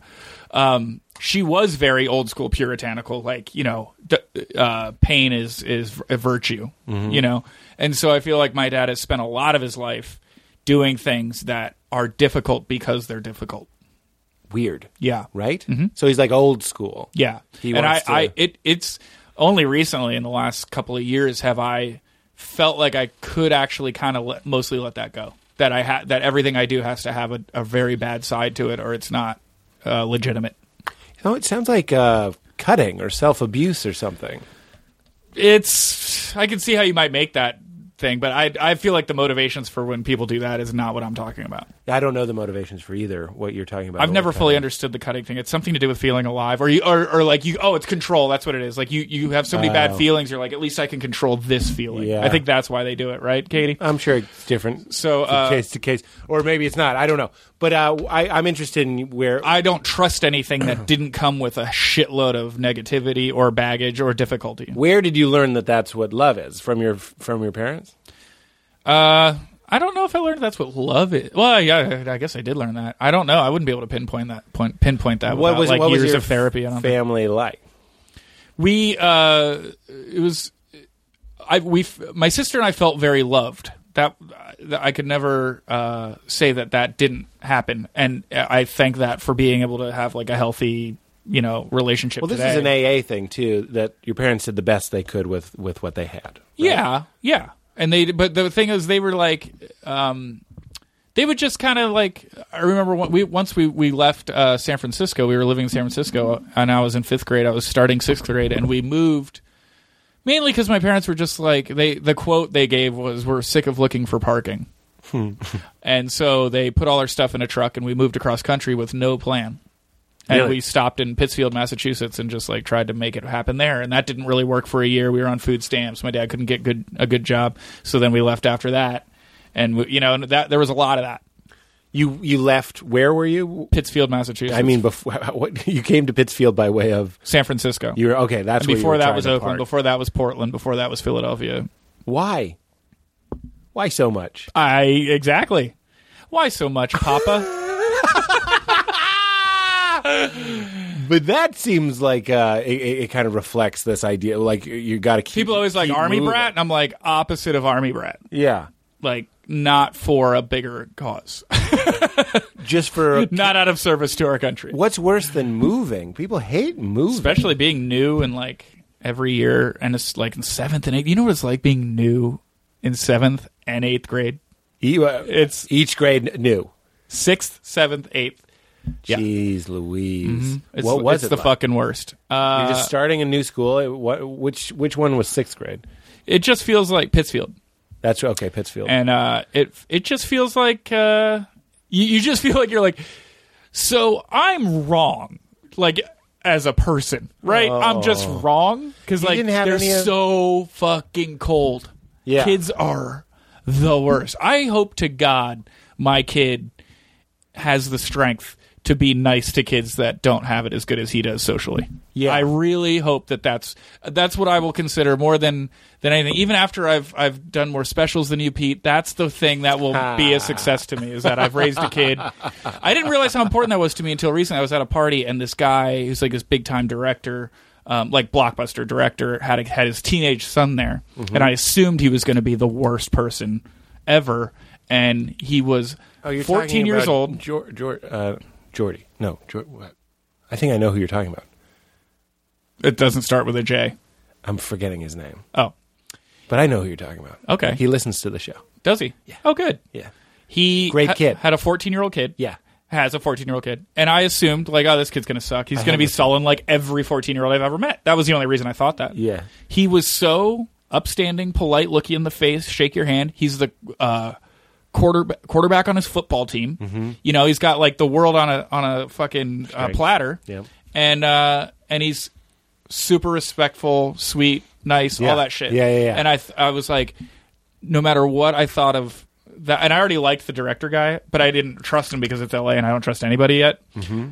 I trusted him. I was like, that guy is a good dude because that kid shouldn't be like that, and he is. Yeah. Well, I just found this out. I think it was Katie that told me that you're having a baby. I am having a baby. You can't have a baby. I'm having a baby. Your wife's I'm having a baby. We're naming him Cocaine. I wonder, was that informing how you were talking about that? Now you know you're going to have a baby. This was before I knew I was having a baby, that I had that thought about that I mean kid. you talking about it. How you're framing it. Not Oh, so- probably. I wonder. Yeah. Kind of I just think it's changed just a things. matter of getting older. I think I'm 33, and like you start to realize what makes a person a good person. Yeah. And you don't know for a long time. In your 20s, you're just like trying people on and seeing what fits. And you're like, just because somebody has a tattoo on their face doesn't mean they're a bad. And then you realize that no, they're always a bad person. So tell me about that. By the way, Pittsfield is a great Sufjan Stevens song. Is it? Yeah, you should listen to it. It's about your town. Okay. And, Yeah. and it's beautiful and it's heartbreaking. There's something else about some like hot to trot actress is from there. Amy, Adams. I think so, or Elizabeth Banks. One of them is from Pittsfield. If only there was some kind of machine. We don't need That to, would tell us. We don't need to wonder kill this. No. Just let it be. Okay. So you are married. I am married. I've been to your apartment. You have Your not been old to my ap- house. I've been to your old apartment. Yeah, you haven't been to my new house. And it was very lovelily decorated. Oh, you should see the new place. Yeah? I'm very, very into that. I know. That's what Well, I'm a huge nester because I was like always fucking jostled around. So Yeah. like I would always make my room like exactly the way I needed it within like 12 hours of getting to whatever new fucking town we were in. Yes. And I still have that problem. Yes. So I'm obsessed with how my house looks. It's a little weird that you picked a profession that moves you around a lot, that you have to travel for. Yeah, I mean, there's this could be very psychology 101. Yeah? You know, You mean that you're the whole what I do now and how I Yeah. It's all pretty. But I think When people are like, "Why are you a comedian?" It's like, "Cause what the fuck else?" I think Psychology 101 would be that's your past and then you never travel anymore. I think that's Oh. Psychology 101. Okay, That you're like, you just lived in the same place Right. ever since you left your house. right. But you didn't. Why were they moving so much? No reason? This party's dead, man. Were they were they partying? No, they weren't. But that's the feeling, I think. Like, fuck this place. Let's try something else. Let's mix it up. Let's see what's out there.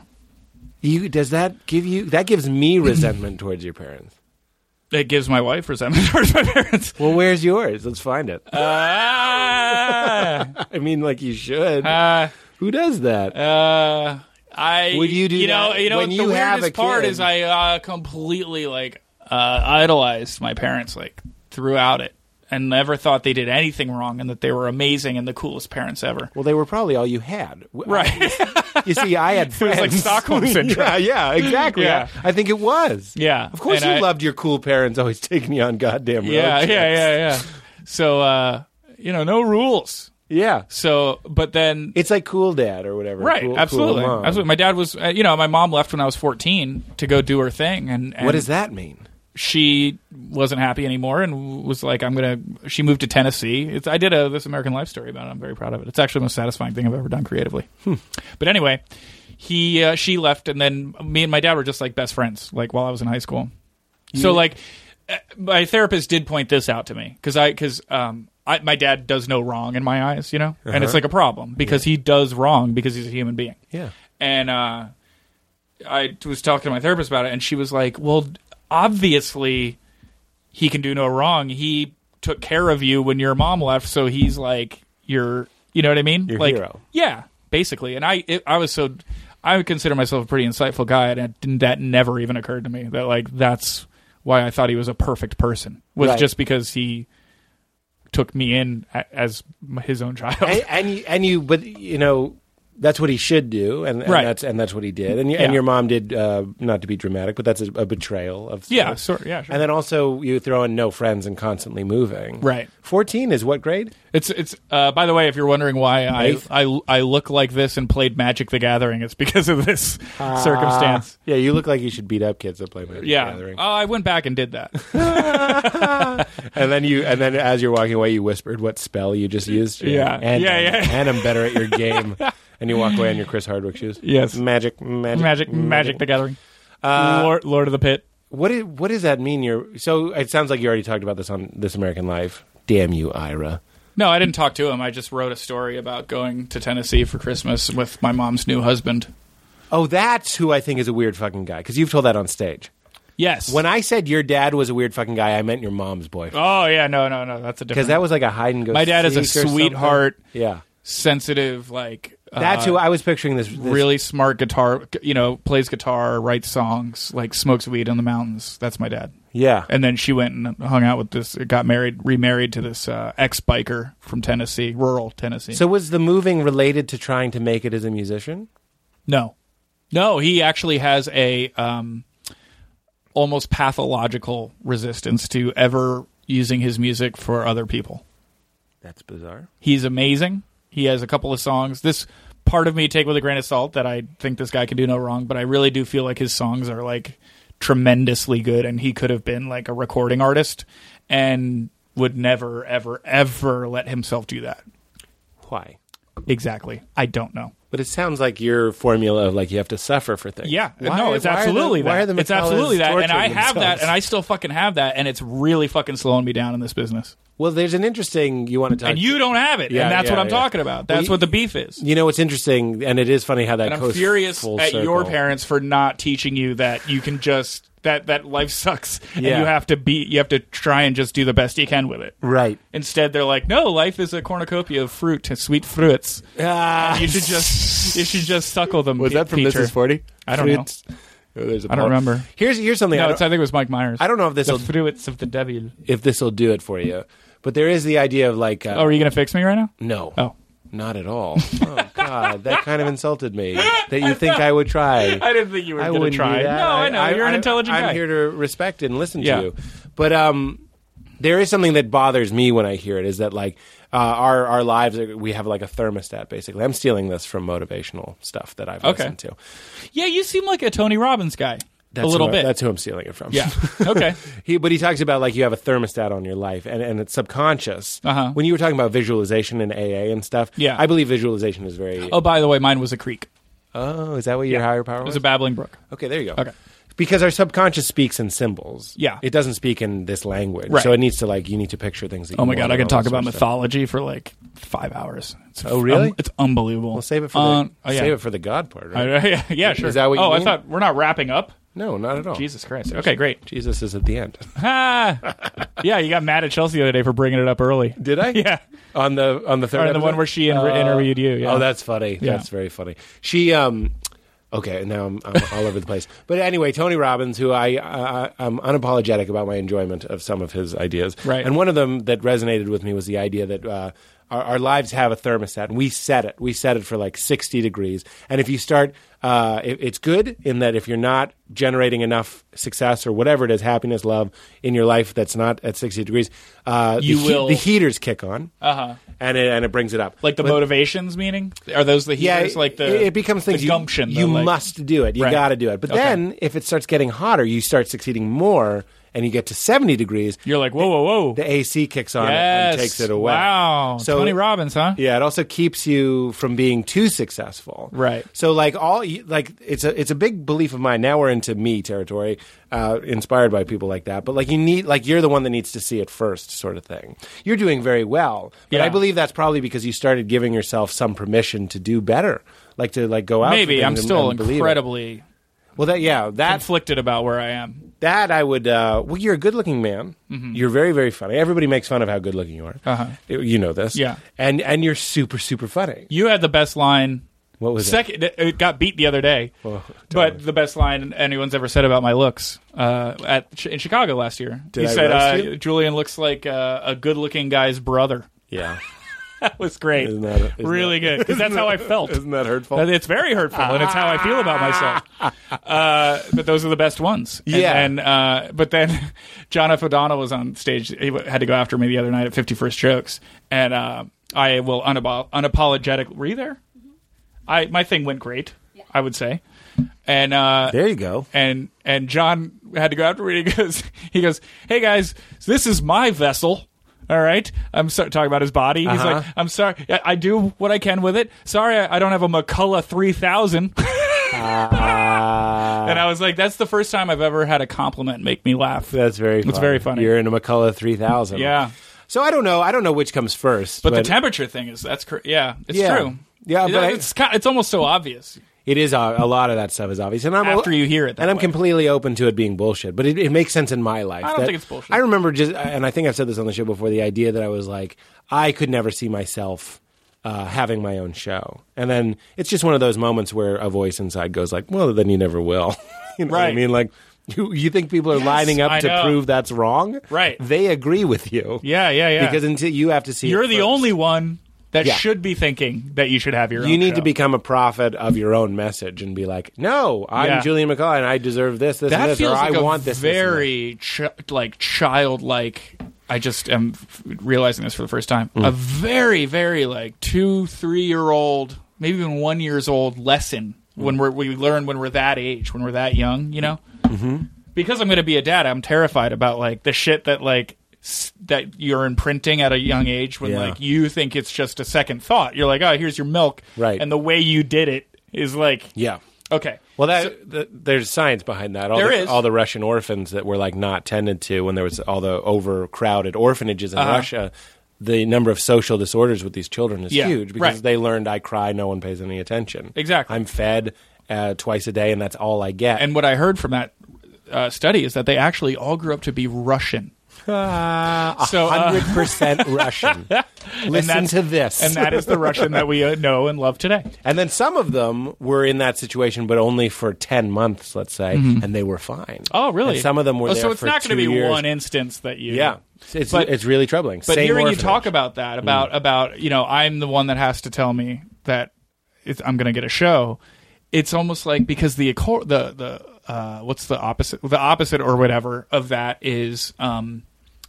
where is the person that's coming to give me my show? Or where is the person that's going to come tell me that I deserve it or that I should go get it? Right.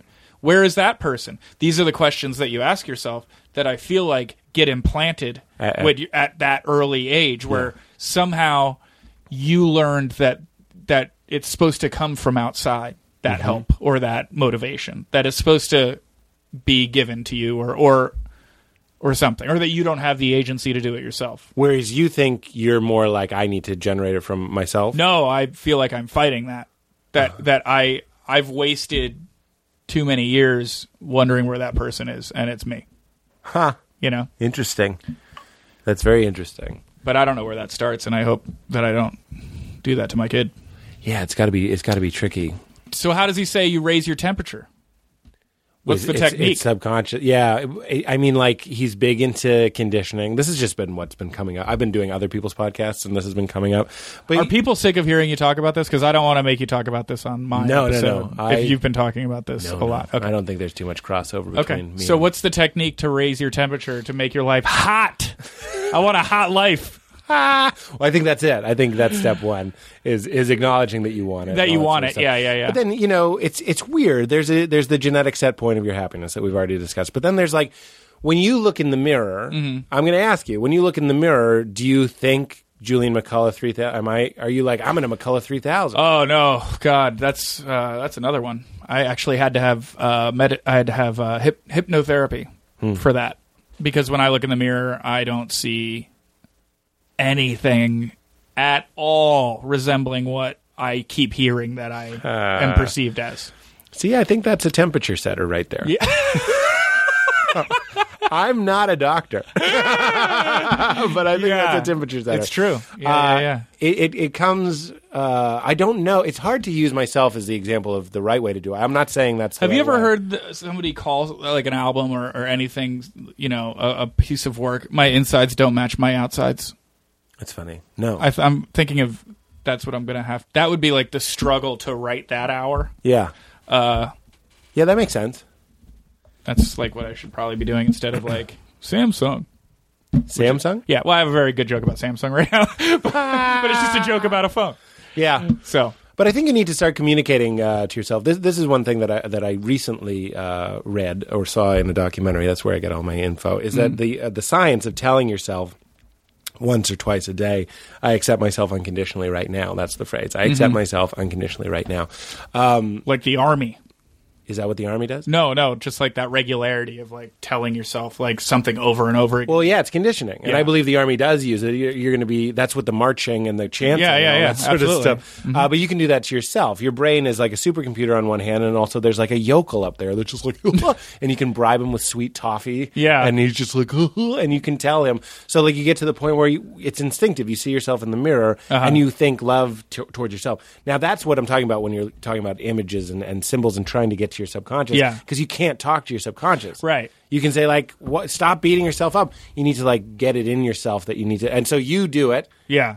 And the science of it is objective. They study these people Oh, sure, yeah, that yeah. do it, and they say it improves your respiratory, your circulatory, it improves your vision, all that sort of stuff. It helps you. So it's not frou-frou stuff. It's like legit stuff. And I would say that's one way to get it up there. Yeah. And then also just like what do you allow yourself to fantasize? Well, about? like it does work because that's kind of what the AA program does. Is it's a conditioning program, but it's a conditioning. The whole point is to give you self-esteem because addicts don't have any self-esteem. They don't think they're worth anything, and that's why they're able to do the horrible things that They they're do to them. because they don't feel like they deserve anything better. Yeah. And it's to teach you that you are worth not throwing away. Right. That's like the whole point. Yeah. And I did in that way. That's why when people say it saved my life, I feel like that's maybe even if they don't understand it on that level, like that is how it saved their life. It made them think that it was worth it. Yeah. And we can do that with a Ourselves. program, and we can do ourselves. Yeah. And it is like when you look like you exercise. I'm going to keep hitting on you. Yeah. But No. when you're exercising, what are the types of thoughts you're having? Like, Yeah. If you have thoughts like this is my year, does it make it your year? Does it change the outside world? I don't Yeah. think so, but I think it might make you more Why available. is that stuff so funny to us, though? Why are we so like? That's hilarious to me to look in What? the mirror and be like, This is my "You're year." a fucking star. You're the big." Like I'm like, I hate that's, that guy. That's grotesque. You got to get over it. Yeah, that's what I would say. Yeah. I'm with you. It's gross. It Yeah. also works. Here's a story. I woke up, and when I did Greg Fitzsimmons' podcast, and I was just having that night that I told you about, that I just wasn't happy being myself anymore. I'm not Yeah. completely over it. It's part of my lower Right. energy today. Yeah. Just not feeling it today. You know what cracks me up? What? To think about the relativity of pain and like your level of feeling bad about yourself. Yeah. Is most people's like I agree with what you're saying. is before is you like did daily. You know what I mean? It's just so funny. Like it. Yeah.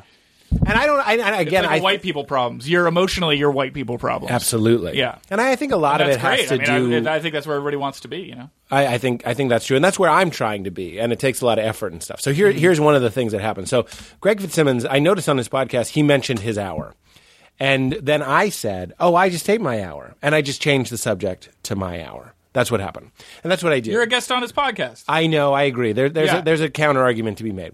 But as I did it, even I was like, "You got to watch that, Pete. Like, you should stop interrupting." Because Greg's a sweetheart, and he let me do it. He is. Now, then Andy Kindler, totally tongue in cheek, just busting my balls, completely friendly, tweeted, "Oh, it's weird. Greg Fitzsimmons brought up his hour, and then suddenly we were talking about Pete Holmes' hour somehow. Yeah. Just a joke."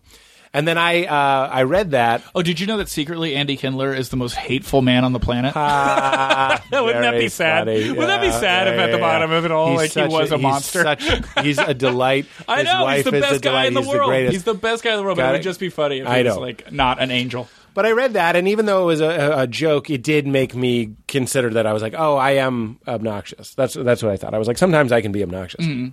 And then right then, in that moment of shame, I was feeling a little bit of appropriate shame. Not a flood of shame, just a little bit of like, oh, that's a little embarrassing. That went out to a lot of people, and I acted a little bit like a jackass. And I said it immediately. I just go, I accept myself unconditionally right now, even when I'm an interrupting, obnoxious jackass. You know what I mean? You said that out loud? I said it out loud. Reading the tweet or on the podcast? I just said it out loud. It was like 7 this morning. Oh, okay. Nobody was listening, and it made me feel better. This is Tony Robbins? Immediately. No, that's not Tony Robbins. Oh, I'm mixing my we're getting a pretty good cocktail. This is a You're cocktail. Getting a cocktail right now. now. What is this a cocktail of? I'm getting. Where'd you get that one? That one is from a wonderful documentary called Hungry for Change, which is about. Yeah, I know. I love the language of these things. I know, but you got to get over it. I know you do. And I am already over it, but I can still laugh at it. No, of course. Yeah. I say I want you to get the benefits from these silly things. Sure. I just spent so much of my life. My brother was a big policer of anything cheesy.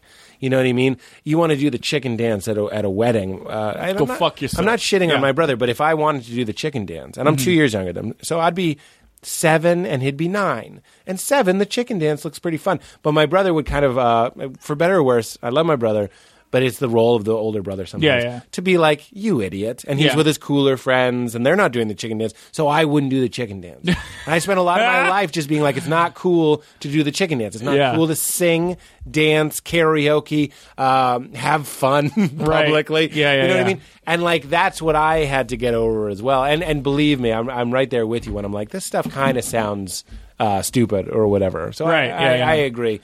In fact, Tony Robbins, he does talk about talking to yourself in the mirror, how there's something in your brain doesn't differentiate between you and another person. Really? So you can tell yourself, like, I'm proud of you or whatever, a good job today or whatever. Right. And he's like, he addresses it. He goes, what if someone walked in and saw you doing that? You'd be like, come on, man. That's you're actually doing a good thing for yourself, and you shouldn't be embarrassed. Yeah. You shouldn't chicken dance it. Right. People. Well, I grew up the most formative years I would say of my adolescent life in the Northeast of the country. Yeah, and that'll do it too. And the Northeast of the country, the entire region, if they saw you. Saying nice things about yourself, or even eating a salad, would call you so many hilarious variations of faggot. Yep, they'd find new ways to do it. Yeah. So I grew up in New Jersey near Philly, which is the second most odious place on the planet, next to Boston. Yeah. And I'm every day that I think of complaining about Philadelphia, I remember that I didn't grow up in Boston. You think Boston's worse than Philadelphia? Every guy I know from Boston, if he isn't a monster, is a guy that was traumatized by growing up in Boston. With monsters. Yes. Traumatized by monsters. Yeah. I grew up in the suburbs. It doesn't count. Bill Burr was traumatized by monsters? Or you think he was a monster? Well, he was conflicted, but he's talked about this. But Philly, I love talking about Philly, man. It's fun talking about Philly, but it's like, just because it's fun to make fun of your own shitty place. Well, you're right. There's something about the Northeast in general that I say Philly peaked in 1776. That's funny. My dad would think it's very weird to talk to yourself in the mirror. Yeah. And I do too, a little bit. Well, your dad, he fought the Japs in the war. I assume all our dads did that. But our dads are too young to do that. Yeah, he didn't fight in the war. No. The war, I call it. The war. Like just I'm the war. used to talking about Isn't it sad that there's been too many wars now that you can't just say the war? Yeah. It used to, in our lifetime, there was the war. Right. You know? Everyone knew what you meant. Yeah. Now there are wars happening that if we did some Jay Leno jaywalking, people wouldn't. I'd be the perfect person to not know where some wars are happening. Right. Yeah. There's some war happening in a country. I was just trying to figure out where Honduras is today. Did you know that it's South America? South America? Is it an island off of South America? Katie's laughing. Where is it, Katie? It's Where? in South America. It's at the northern tip of South America, correct? You're allowed to laugh at me not knowing, and also Geography is my worst subject. I It's in Central America, like right above Nicaragua. Oh, above that is Nicaragua. not what I was picturing. got it. That's it. That's in Guatemala, right? Don't worry about it. It's between Guatemala and Nicaragua, right next to El Salvador. All right. Yeah, these all sound like the words that go together. Why did your mom go? Okay. That's not what I was picturing. I think I was thinking of Brazil, I know Brazil. which is a huge country. That's where Blanca's from. Yes. I know all the Street Fighter countries. Yes. Where's Well- Guile from? He's from the U.S. Trick question. He looks Canadian. I suspect he's Canadian. Ken's also from America. Yes, he is. Rio's from Japan. Mm-hmm. Sagat is Are we from gonna- Thailand. Yeah, we're going to do the whole thing. And Bison, where's he from? Bison? Unknown. Oh, I believe he's from Unknown. wait. Bison. M. Bison. M. Bison is the boss? Yep, he's the last guy. Oh, right. Yeah, but it looks Russian. Oh, wait, I think it's in Prussia. Prussia. He's Pangean, right? He's Pangean. Yeah, he's from Earth.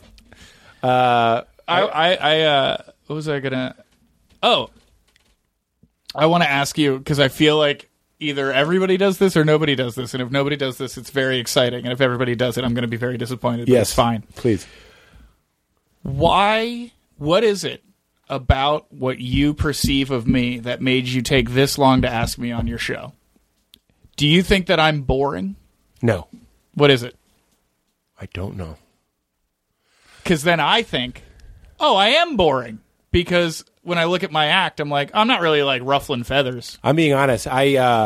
I was excited, and I'm very glad that you did the show. Was excited because immediately, if you want to know how I thought about it, I would go, "Oh, Julian is sober," and he'll tell me the story. Of Oh, yeah. And I knew we would have one thing at least. I had no notes or anything. Yeah. And I knew you were funny, and I knew we had a couple anecdotes going around. Yeah. So I was like, that'll be great. Why don't I think of you more often? Is the real question. is But the that's, I question. think, every comedian's question about everybody. And it's troubling. Joe Mandy lives in your old apartment. Yes. So I could hit it with a tennis ball from my Right. house. Yeah. Never hang out with Joe Mandy. Why don't I think of my friend Joe Mandy more That makes me often? feel so much better that you don't hang out with Joe Mandy. Never. Because we never hung out. And if you were like, I was just talking about Joe Mandy with this the other day at his apartment. Yeah, no. I'd be like, poof, I'd knock the mic over and leave. You know what I do? I wake up in the middle of the night and add things to my calendar. Today, Patrick Walsh, who did the famous chicken. Man, famous, he is funny on Twitter. He's so great. I woke up and I was like, again, it was like 1 a.m. I was like, I haven't seen Patty in a while. Put in my calendar, Patty? Question mark. Ah. Why did he come up? It's like a bit, you know what I Yeah, mean? Like yeah, I have yeah. to write down people. Somebody asked me the other day who my friends were. Chelsea. Yeah. Chelsea was like, "Who are your friends?" Oh, yeah. And I go, I had to look on my iPhone on the favorites. On your iTelephone 5.0? yeah, exactly I right. loved her for being like, that's not funny. You need to examine yourself. She's so wrong. She's so wrong. That's that bulletproof peak confidence. Yeah, not today. It doesn't matter if she's wrong because you don't agree. I would and now doubt- your life will be better. Right. That's It doesn't matter. But then there's that fine line of like you don't want to be like certain people that don't hear the criticism. Of course not. You got to get to a place like comedy being an invitation to laugh at what I find funny already. Yeah. Being like, let's take the burden of whether. But like when I'm doing new stuff, I'm like, I don't know if this is funny. I think Right. this might be funny. Then you do it enough, and you're like, now this is just a playground, and I'm playing, and isn't it cool that I'm on the swings now? Yeah. The swings are fun. These people don't like the swings as much as last night. Maybe I'll go on the slide. Yeah. So I don't know. Why did your mom leave? Why did she leave? She left. She gave a reason at the time. I think she. I don't mean to be callous by just asking you. I point think she blank, got by a the way. little tired of. I think there was two main reasons, and they were that, she grew up worse in terms of instability than I did. She did a better job of giving me stability, believe it or not, than she had. So I think it was deeply ingrained in her to wander and to be restless and to always move and look for maybe the next best thing. And I think that she actually got tired of it herself and doing it with my dad. I think she fell in love intensely. My parents had a very, very intense, like crazy love affair. And she didn't look at the 50-year plan. And so once she realized, oh, my dad's not budging in terms of like, he's never going to get a career and make a lot of money or, do any of that shit. It's always going to be, scrounging for rent and, working hard instead of smart and all that kind of stuff, even though he's incredibly smart. Mm-hmm. I think she just got a little tired of that lifestyle. And then I also think it was a little just run-of-the-mill midlife crisis. She was like 45 or something. And then I think it was also she had a lot of self-esteem issues. And she told me when she was leaving, I feel like you'll be better off if I'm not around. But that's kind of a cop-out. We all know that. Yeah. And then she went and had to do it. And I remember we were on... She took... This is in the... I've just remembered I did this in the This American Life thing, so I don't want to, like, repeat myself. But basically, she told me... She goes, what do you... She put it on me. She was like, what do you think if I leave? And I remember immediately being like... Oh, you should... I remember thinking if you tell her to stay, she's just going to stay for you, and then she's going to hate you. Mm-hmm. So I just told... I was 13, and I was like, oh, you got to go. You got to do you, girl, And then she left, and then, that... We didn't talk much. We tried to stay in touch for a long time, and towards the end of her... What I realized her life was becoming, I got too furious at her, and I just didn't talk to her for, like, most of my 20s. And then... she finally kind of figured it out towards the end of her life. She really got into Sufism and she found her she found her spirituality. What's Sufism? It's is that the Dane Cook religion? That is probably the most insulting thing you could have said. No, he does the Sufi. I know he does. Sufism. It's a spin-off. It's a mystical spin-off of Islam. Okay. And Rainer Maria Wilke, have you heard of that poet? Mm-mm. Okay. It's just an offshoot of Islam, I guess we could say. And but more New Agey. Yes. You pray. You do the praying, the 3 times a day pray. No, I don't think it was like that. It's much more like I don't know enough. I feel uncomfortable talking about it because I respect it and I don't know enough about it. Okay. So I don't know how to describe it, but. It really did a lot for her, and then she passed away of pancreatic cancer recently, and she never flinched. Like, she believed in that stuff. She found, her own... She found a peace with herself, before she got sick, and it was real. Because when she got sick, it stuck. And, when she died, she never got overly angry or, scared or... she was, she just, met it, and she was young. And she really had the fucking... Because, that's the thing with New Agey shit. The reason people say New Agey shit is because nobody believes that the people are really doing it. And Sufism is not New Agey. I don't think it's 1,000 years old. But it... you could put it in that realm of, spirituality and all I understand. That. And so I was really proud of her. Our redemption as a mother-son thing happened because... She finally did find what she had been looking for and proved it by dying with that amount of, nobility and honor, And I got to see that, and that was the biggest gift she could have given me was, not making me feel shitty while she was dying. She let me feel okay with her leaving permanently. And, I'm much more grateful for that than angry that she left the first time.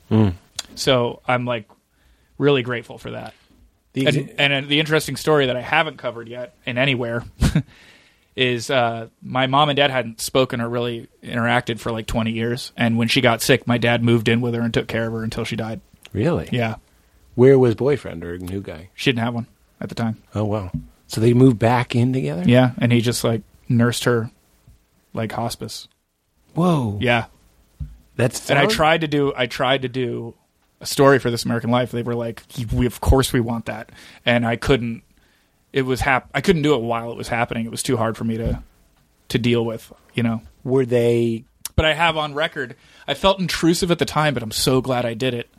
And this is all my, I owe this to my wife. She gave me the courage. I recorded them meeting again for the first time, like this, the audio. It's awesome. It's really cool. I've So secretly I have taped my that. parents too. That's great. You what? I've secretly taped my parents as well. Oh, have you? Yeah. Oh no, they knew I was taping them. Oh, they knew. Yeah. Okay. It's That's better. why it felt intrusive. But but yeah, so that's What a was pretty that cool like? story. I mean, immediately love and gush and happy. They and- were really happy to see each other. Really? Yeah. And then some old stuff came up anyway, even though it was kind of cute, like how they would still kind of argue and nitpick a little bit. But my dad has the stoic. He's a stoic. He can deal with, like I said, any amount of like darkness or pain. That's like he's He's that's his comfortable. thing. Yeah. And so like he was just incredibly patient and he serviced any need she had and everything like that. And she was like getting annoyed with him and it was funny. She would have left him again. Did she say anything like that? No. it weren't for this cancer. She adored him. She adored him for doing it, and she always adored him. Oh, the other thing that she claimed that because my dad smokes a lot of weed, and she said that was like an obstacle to their relationship. She never felt like totally close to him, and up until very recently, I always thought everybody makes jokes about weed not being a drug or being but it does cloud you and make you a different person, whether or not potheads want to admit it. They're hiding, and so they don't. Not all of them. I don't want to say all of them. I understand. But some people can use it as an emotional crutch, and she felt like she didn't connect with my dad after a while because he was smoking weed all the time. It can make But me. my dad smokes weed like a Rasta. Like it's like that's his deal, man. Like that's the last thing he's ever gonna give up. Yeah. A pack of J's Yeah. each day. 2-pack. Got it. What was the care like? I mean, is he? He's not like certified. No, he's just like No, I mean, like, what did she need done? Like, was it serious, hands-on, 24/7 sort of stuff? yeah, you got to watch her. I mean, I don't know. They spent a lot of time together. Yeah. Like all of it. Yeah. Because you can't leave Yeah. because she might fall or something. She's weak, Pancreatic cancer means your stomach closes the tube so your body can't take in food. And so you just lose weight rapidly. And then eventually, usually your liver fails is how it ends up happening.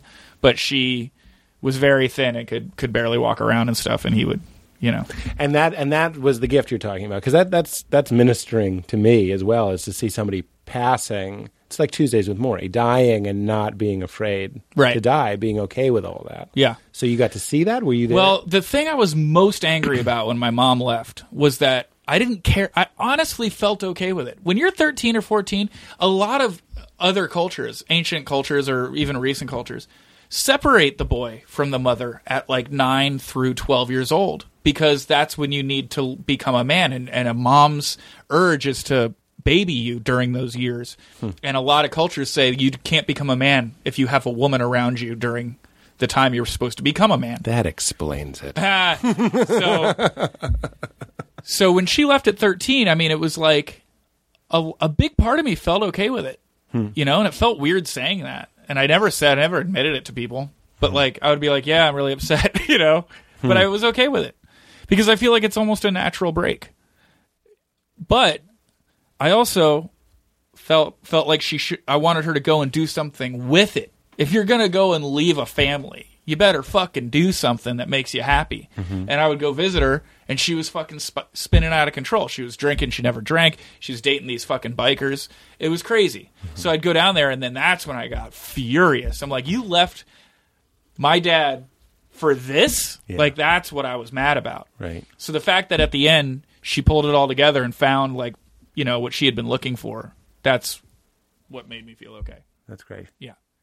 And were you there when she died? I mean, it sounded like... No, I was headlining Foxwoods Comedy Club and Casino. I was there a lot. I drove up. I think a lot of the reason I believe in... I'm corny. I believe in the universe and shit like that. And I think like the real reason I came out here was because my mom lived driving distance from here for the last part of her life, and I would go up there every weekend. Like, it was a 7-hour drive, but I could do it, So you believe that was kind of a type of providence? I'm not surprised that it happened that way. Yeah. I'll put it that way. I don't know. I'm not going to say everything happens for a reason, but like I believe in that kind of connectivity. When it happened, it's easy to look at it and Yeah. you can diagnose it in Right. that manner. Sure.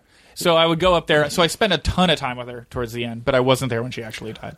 Weird question. And at first I felt guilty about it because Okay. I knew my dad called me and he was like, I think this is it. Like, if you want to come home.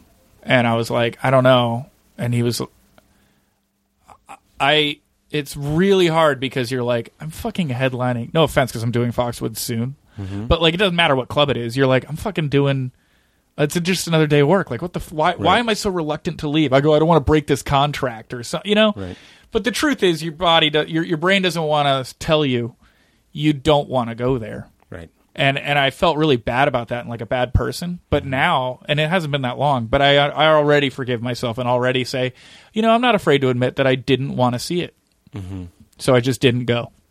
And my dad and sister were there, and it was terrifying. It was terrible.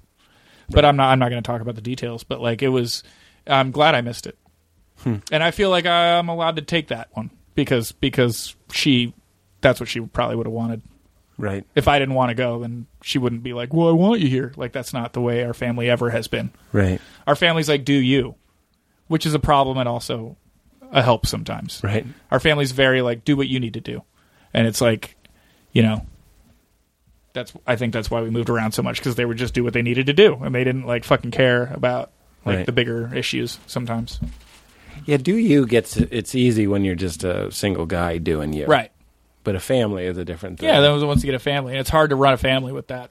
It also, you run into problems when do you, and like, but what I want to do is, fuck children or something. You know what I mean? Yeah, well, like I mean, me and Chris Thayer always do a bit about, it's Russell Simmons, right? That's his book is Do You. It's like, do you. Unless you want to do some fucked up shit, Yeah, then right, don't right, do right, you. right, then don't do it. do you. Yeah, Do the that's funny. opposite of you. Yeah. Wow, that's some powerful stuff. Yeah. And now, here you are having, when did your mom pass? She passed in, wow, this is like weird to think about because it's not something You don't Think work about- that way. Your No, I brain. don't really work that way I with don't- dates and I stuff don't like either. that. I don't either. But People it was ask- within the year. Okay. And now you're bringing life in. Mm-hmm. My weird question for you was, how spiritual are you? Are you talking to your mom still? I feel spiritual in a way where I'm like not practicing anything in particular, but feel like this. I don't even know if it sounds like egotistical. I feel like it's really strong with me, even though I don't do anything about it. I don't feel like I have to do anything about it. I just feel it so strongly. I'm like a very like I just believe in all that bullshit so much that like I don't have to think about it or work at it. But you feel like it's going through you. Yeah, and I don't believe in a like a intelligent force or anything like that. lifeguard god. No. Do you talk to your mom? Yeah, I do. So it's here and there. So Yeah, a little bit of that. yeah. A little bit of an afterlife. Shower a lot in the shower. Yeah. I do like all of my thinking in the shower 'Cause and that's- that's usually when I do it. Beginning of the day shower. Whenever I just love the shower. I don't know I why. love showering, Yeah, too. shower's great. It's alone time. It is. Massaged by water. So you're open to the idea of something more than this world or whatever. Oh, sure. Well, yeah. What do you mean by that? I mean, if you're talking to your mom's not on in this world anymore. Right. Yeah, more than this obvious thing where I can touch you. Yeah. Yeah. Yeah, I obviously I don't know. Well, even if I'm just talking to like that her cells, my cells came from her cells, she's still physically me. You mean you're a part She of still her exists in my physical body. in your existence. Yeah. Right. So I believe in that kind of connection. Not necessarily your conscious mother being in another dimension right now. No. Oh, do I think she can hear me? No. Shit like that, I don't really believe in that. No. But I believe that, like, there's, without the I don't want to put intelligence or, like, shit on it, but, like, I feel like when I talk to my mom with my thoughts, I don't think, oh, she can hear me right now. But I do think that there's some sort of beacon being sent, and I feel like it's reverberating somewhere. I don't know. This shit's so hard to explain. I get it. Yeah, no, But it's like, it's almost like, okay, my right arm was made by my mom and her body, right? So when I talk to my mom, in a way, all the cells in my right arm are alive and they can hear that. And And since I also believe that everything is one, because it is one, if you ever listen, this Degrassi Tyson, what's his name? Neil deGrasse Tyson. DeGrasse Tyson. He said, we're all star matter, and we're all made of the same shit. So we are all the same stuff. Mm-hmm. And I feel like well, that's I believe in that shit. Like I believe that you're the same as that tree and all that shit. That's a mushroom thought, and that's it is, and that's a Buddhist thought. I fucking love well. mushroom thoughts. They're the best. Yeah, and I find mushroom thoughts to be pretty true. Yeah, but Buddha also said something pretty similar about us all being the same thing. Yeah, we're all the same thing. Going through the same I don't even know why that's like, but that's what I love about his speech, that Neil deGrasse, because he said like. Basically, stars exploded way over the fuck there, and then they came here and made us, and it's like all the same matter. We are the same chemical compounds that are in the stars that are so far away we can't even see them while they're still alive, right? Mm-hmm. We're the same shit. So it's not like the Buddha was saying like we're all one, man. We are all one. Like it's scientifically proven that we're all the same shit. But I think we're talking about a consciousness too, a link between our consciousnesses. Do you think the Buddha thought that that's what he's saying, that there was a consciousness? I guess so. I think I'm not an expert. I don't know how to talk about that shit without expert. Sounding like an asshole. But you're not living in fear of death, heaven, hell, judgment. No, I'm like kind of shocked now. Listen, if a guy walked in here with a gun right now, would I be afraid? Yes. Sure. But do I feel like I'm afraid to die? No. I'm not afraid to die. What are you going to tell your child about God stuff? That's where the rubber really meets the road. That's what I think. It's interesting. It's true. What's your wife believe? She doesn't. Atheist. Yes. So is your son? Do we know the gender? No, we don't know the gender. We will know in a month. Will boy girl? Would you be okay with boy girl being an atheist? Religion and finances biggest cause of stress. I know. No, would I be okay with it? I think I would. It's not about a matter of being okay with it. I think my feeling would be more akin to, awe. I would feel badly because I feel like it just seems so cold and lonely that way. The existentialism is very gross. You prefer the warmth of the spiritual. Yeah, but I also don't believe in like Jesus and salvation. I don't believe in that shit either. Right. But I'm like, how can you not feel like we're connected to something? Right. It's just sad. But that's my whole thing with connection. It's like the most important thing to me. So if I felt like my kid grew up thinking he wasn't connected to something bigger, I would feel very sad for him. Interesting. I was talking to TJ, who's an atheist, and I was really happy with this thought. We weren't debating. We were just discussing. Mm-hmm. And I was talking about how I just feel like I'm more of a spiritual person. That's just how it is. We talk about the genetic set point of optimism, and it might be related. I have a feeling that life itself is proof of something more. Just the fact that it exists at all. Absolutely. I'm like, this is absurd. That's There's it. Probably other things like this. And then I said to him, I was like, what if we're the afterlife of somebody else? Like, what if we're already dead, basically? The Matrix argument. Is that the Matrix? Just other worlds and shit. I just thought it was interesting to think that, like, maybe this is the only world where you're born and you're aware that you're going to die, and maybe that's some sort of punishment, or maybe this is some sort of heaven for somebody. So somebody that's interesting. That knowing we're going to die is the punishment. Yeah, we were all immortal. So skirting the punishment is being okay with it. Yeah, maybe. Interesting. It's like being in detention and treating it like it's an opportunity to learn, like you're in school, rather than just being like sullen and pissed off that you're in detention. I have a quiet room I can read for an hour. Yeah, this is fantastic. And then you win. Yeah, you just beat detention. That's great. Yeah, I can't believe you and I are the same age and you're going to have a baby. I know. It's wild. I can't believe. Well, you realize the rest of the country has been doing this for a decade. Yes, it would be their third. It's the narcissists on the coast that are keeping it. Keep no dependence. TV getting made, movies getting made, and I can't believe. I'm just psyched that I am in a position where I'm excited to have a baby. That's great. You know what I mean? I never thought I would be excited to have a baby. When did you get married? October 13th, 2012. So a few months ago. Okay. Yeah. And how far along is she? She is 13 weeks, 14 weeks. So it happened right away. We got pregnant on our honeymoon in Italy. I'm a baby. Amir Blocks. We're naming him Espresso Doppio. We conceived a few blocks and on the same day thereabouts as Kim and Kanye. Wow. Swapped at birth. Yeah.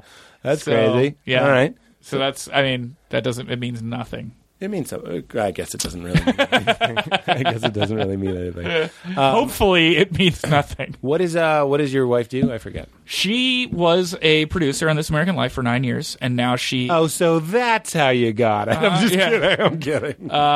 But it's how I got my foot in the door, but Ira still has to sign off. Sure, of course. That is not what I was really thinking. I know. Oh, God. I'm an excellent storyteller. But she is co-editor of The Hairpin with Edith Zimmerman, which is a very popular woman's website blog. Okay. Cool. That's very hip. How did you meet? Sean Bono Bonner. Sean O'Connor matched us up. How's that work? She had done a story on Sean when he was performing I at heard kids that camps. story, yeah. And he hadn't seen her in a couple of years. Then he saw her at Big Terrific in New York, and he was like, "Hey, do you know you should?" He looked at her and he was like, "That's what Julian wants and should have. That's a real woman with brains, and she's pretty, and he should stop fucking around with everything else." Yeah. And men, I was fucking men at the time, and dumb men, just Sean. dumb, ugly men. Sean O'Connor. Yes, I had been fucking Sean O'Connor, and he had had enough. I've never been on a roast with you and Sean where 90% of the Jokes weren't about our sexual how you guys relationship. were butt fucking. Which I feel like we would be one of those gay couples where there was no anal. It would Yeah. just be, a lot Which of I've oral, learned is a lot of of handies. There's a lot of them. So Sean looks very soft. I'd like to just kind of rub against yeah, he's him. more of a cuddler. Yeah, I'd enjoy a gay cuddle. with Unfortunately, Sean he's O'Connor. the most inviting body ever, and he has the biggest issues with touching. Yeah, no, he's not a so good toucher. uncomfortable He's with not it. a good toucher. Yeah, Not a hugger. Yeah, so he called me and I was in my bed and he was like, "Hey, you should meet this girl Jane." And I was like, "I'm not getting out of bed to come." I'm not saying that you should. Ha. Chill. And you'll meet her eventually. So then I sent her a Facebook message because this was in 2009 or whatever when people still did that. You groomed her on her page first? Yeah, I looked at her profile pic and I was like, I'll marry her now. Really? Oh yeah, she was she had a smoking hot pic on there, very smoking hot pic. Smoking hot pics. So and she had she was like independent and How old were you when you met? 31. And is she also? Do you mind? How old is she? She's my age. She's your age. Yeah. So okay, so here's a foxy, smart, hot broad Yeah. that got married late. Our that's first not in show date, business. I had, and she knows about this, and it's still a sore subject. Although I don't agree that it should be because we're married and having a baby. But she still doesn't like that I was like a serial dater, for a long time, and I was seeing people that I certainly didn't consider relationships. I mean, I was just like dating at the time. And after our first date, I had to make a couple of very awkward phone calls to people because I knew she was going to be my girlfriend, and I didn't want to. Yeah. So I never even kissed another person after we met. But You she had to doesn't do believe some me. Redundancies. Yeah, yeah, Lay off some. yeah. You had to There's call gonna be them some into downsizing. your office.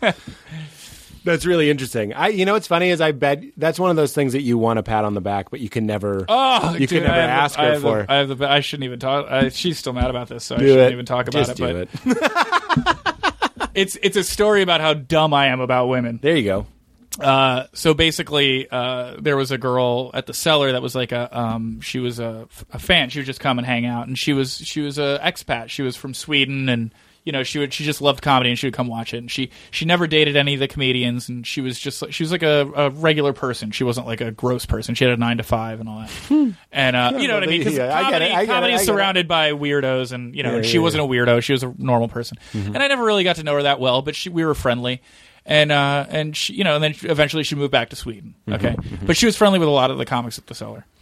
And one day she's like, "Hey, do you want to, there's a club in my town in Sweden. You should come to the club. You can stay with me." And it was a romantic invitation, And I was like, I've never done anything that like adventurous or And you had never done flown anything? anywhere. Huh? You had never done anything. We'd never kissed her. She's Even. like, our I didn't even have her first- phone number. Our first kiss should be in Iceland or Sweden. Or Sweden, whatever, yeah. Same thing. So I was like, my first 5 thoughts were no, no, no, no, and no for like all these fear reasons. And then I was like, you never do shit like this. Just do it. Just Yes. fucking do it. You don't Yes. know what's going to happen. Yes. So I booked the plane, and at the time I wasn't seeing anybody. So I booked a flight and everything, right?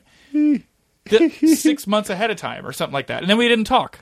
Yes. In the meantime, we just didn't really talk. So it was going to be really weird, and I knew it was going to be weird, and I was like prepared to get there and on the first day be like, oh, this is a terrible disaster and leave, or I was prepared to have it be fun. Yes. So you booked yourself at the club? I was still working on that at the time. Oh, okay. You booked the ticket first? I booked a ticket.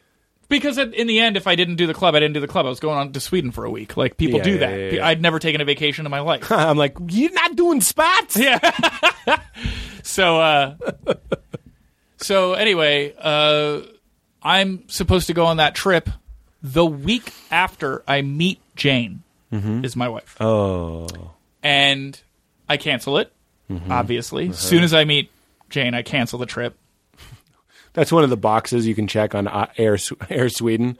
Met girl I like. Yeah, exactly. And so, because I was like, look, I mean, one date. What, I could, because, part of the devil on your shoulder is like, it's one date. You can go and, still have your trip or whatever. Yeah. And then, but I was like, I don't want to live that way anymore, and I don't want to have to like lie about it later or have this weird thing. So I was just like, you know what? Completely clean slate. I want this to be as pure as possible with this new girl, whatever it ends up being. So I canceled the trip, and then I wanted credit for it. Of course you did. And I told her about it. Of course you did. And it was the worst fucking decision I ever made.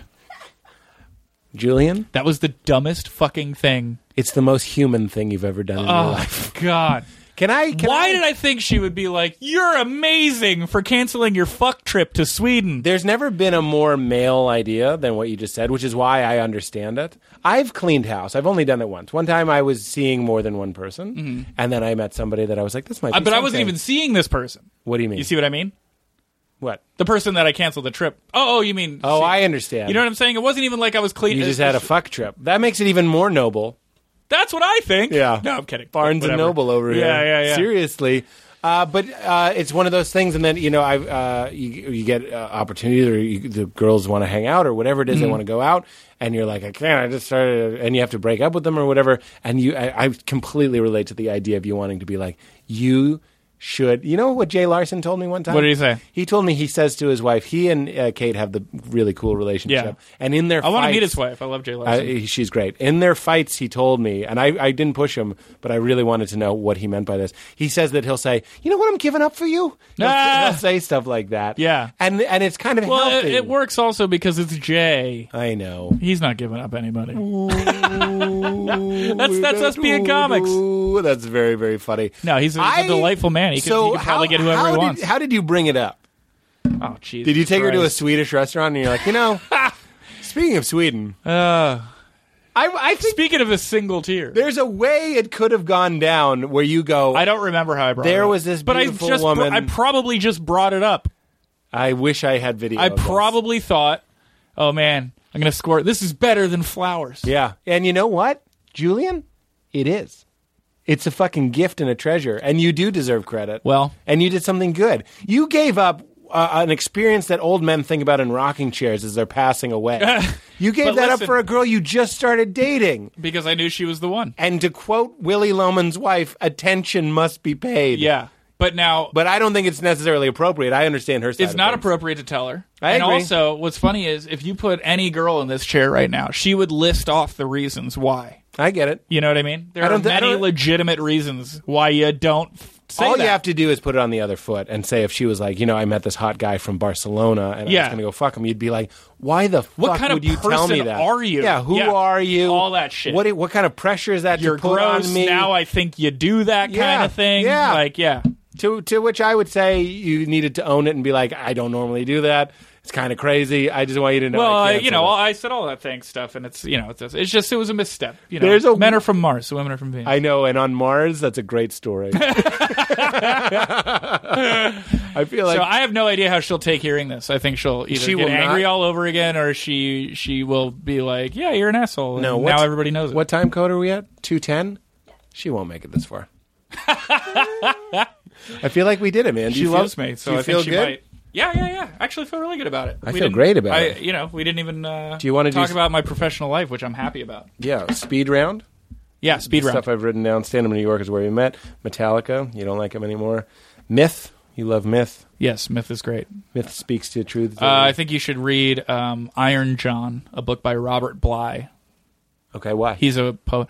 It's all the mythology that every culture has ever done, and all the myths that have in common, and it's all about the male threshold into manhood and the lessons that we've lost as a modern society about becoming a man, and why every other joke in stand-up you hear is, I'm not an adult, or it's weird, I'm like an adult now, or like, oh, I'm a man, I'm not a man, like all that stuff. Yeah. Where is that coming from? Yeah. He talks about Interesting. all that in myth and how it's thousands of years old. You know what I just heard? I just watched this documentary about the Buddha, which is why he's coming up a little bit on the show. When Buddha was under the Bodhi tree, Bodhi just means knowledge, don't worry about it. I know. I read Siddhartha twice. Okay, is that the one that I'm supposed to read? It's awesome. Okay. So he's under the tree, and then he's tempted by the demons, just like Christ was tempted in the wilderness, basically. Sure. And he says, "Who? By whose authority do you have to even wake up?" And Buddha touches the earth, and there's an earthquake. He says, "The earth is my witness." And then the earth says, "This is basically," I'm paraphrasing, "but this is my son with whom I am well pleased." Almost the exact same thing that God says when Christ is baptized, when he meets John the Baptist. There's the parallel. Oh, the parallels are, it's incredible. And to me, it's invigorating. Some people would be like, It's well, phenomenal. that compromises my faith and that makes me question things. I'm like, Those people are idiots. fucking jump in the myth pool and swim around. You're going to find man. a lot of Yeah, you're going to find a lot of shit you don't want to similar hear. fish. Or maybe just fun, similar fish. Yeah. No, well, I mean, to the person that's like narrow-minded and wants to be like, mine's right. Right. The last thing they want to hear is, oh, everybody else says the same thing. And Buddha, that was because 500 that's why years it's so before true. Christ. It's Yeah. really interesting. I know. King mythology's great. War, Fatty Crab. Oh, what did you want to say about Mulaney? Just that he's like a fucking Kennedy, and when we're 50, Yeah.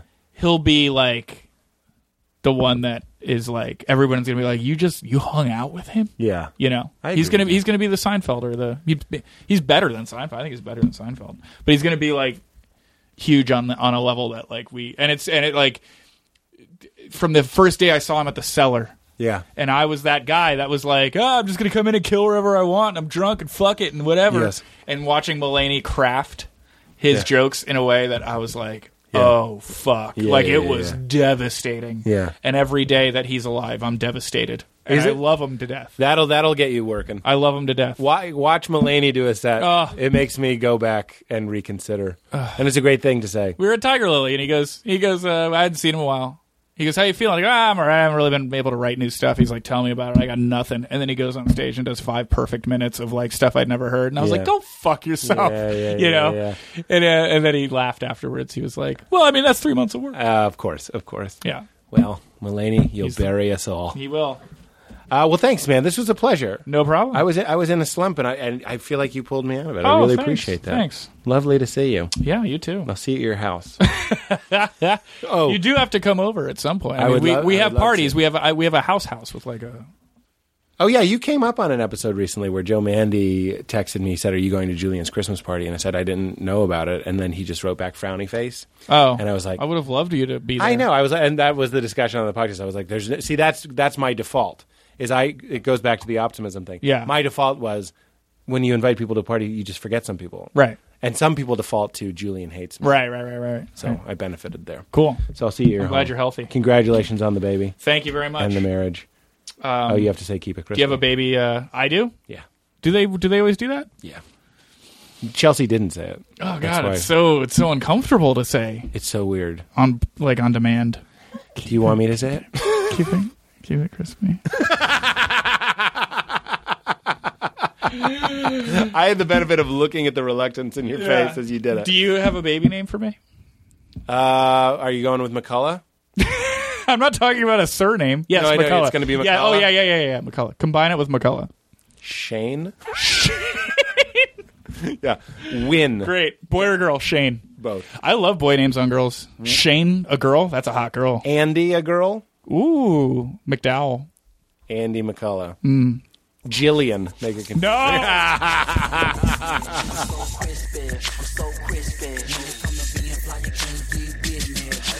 Reds hanging long down in Memphis.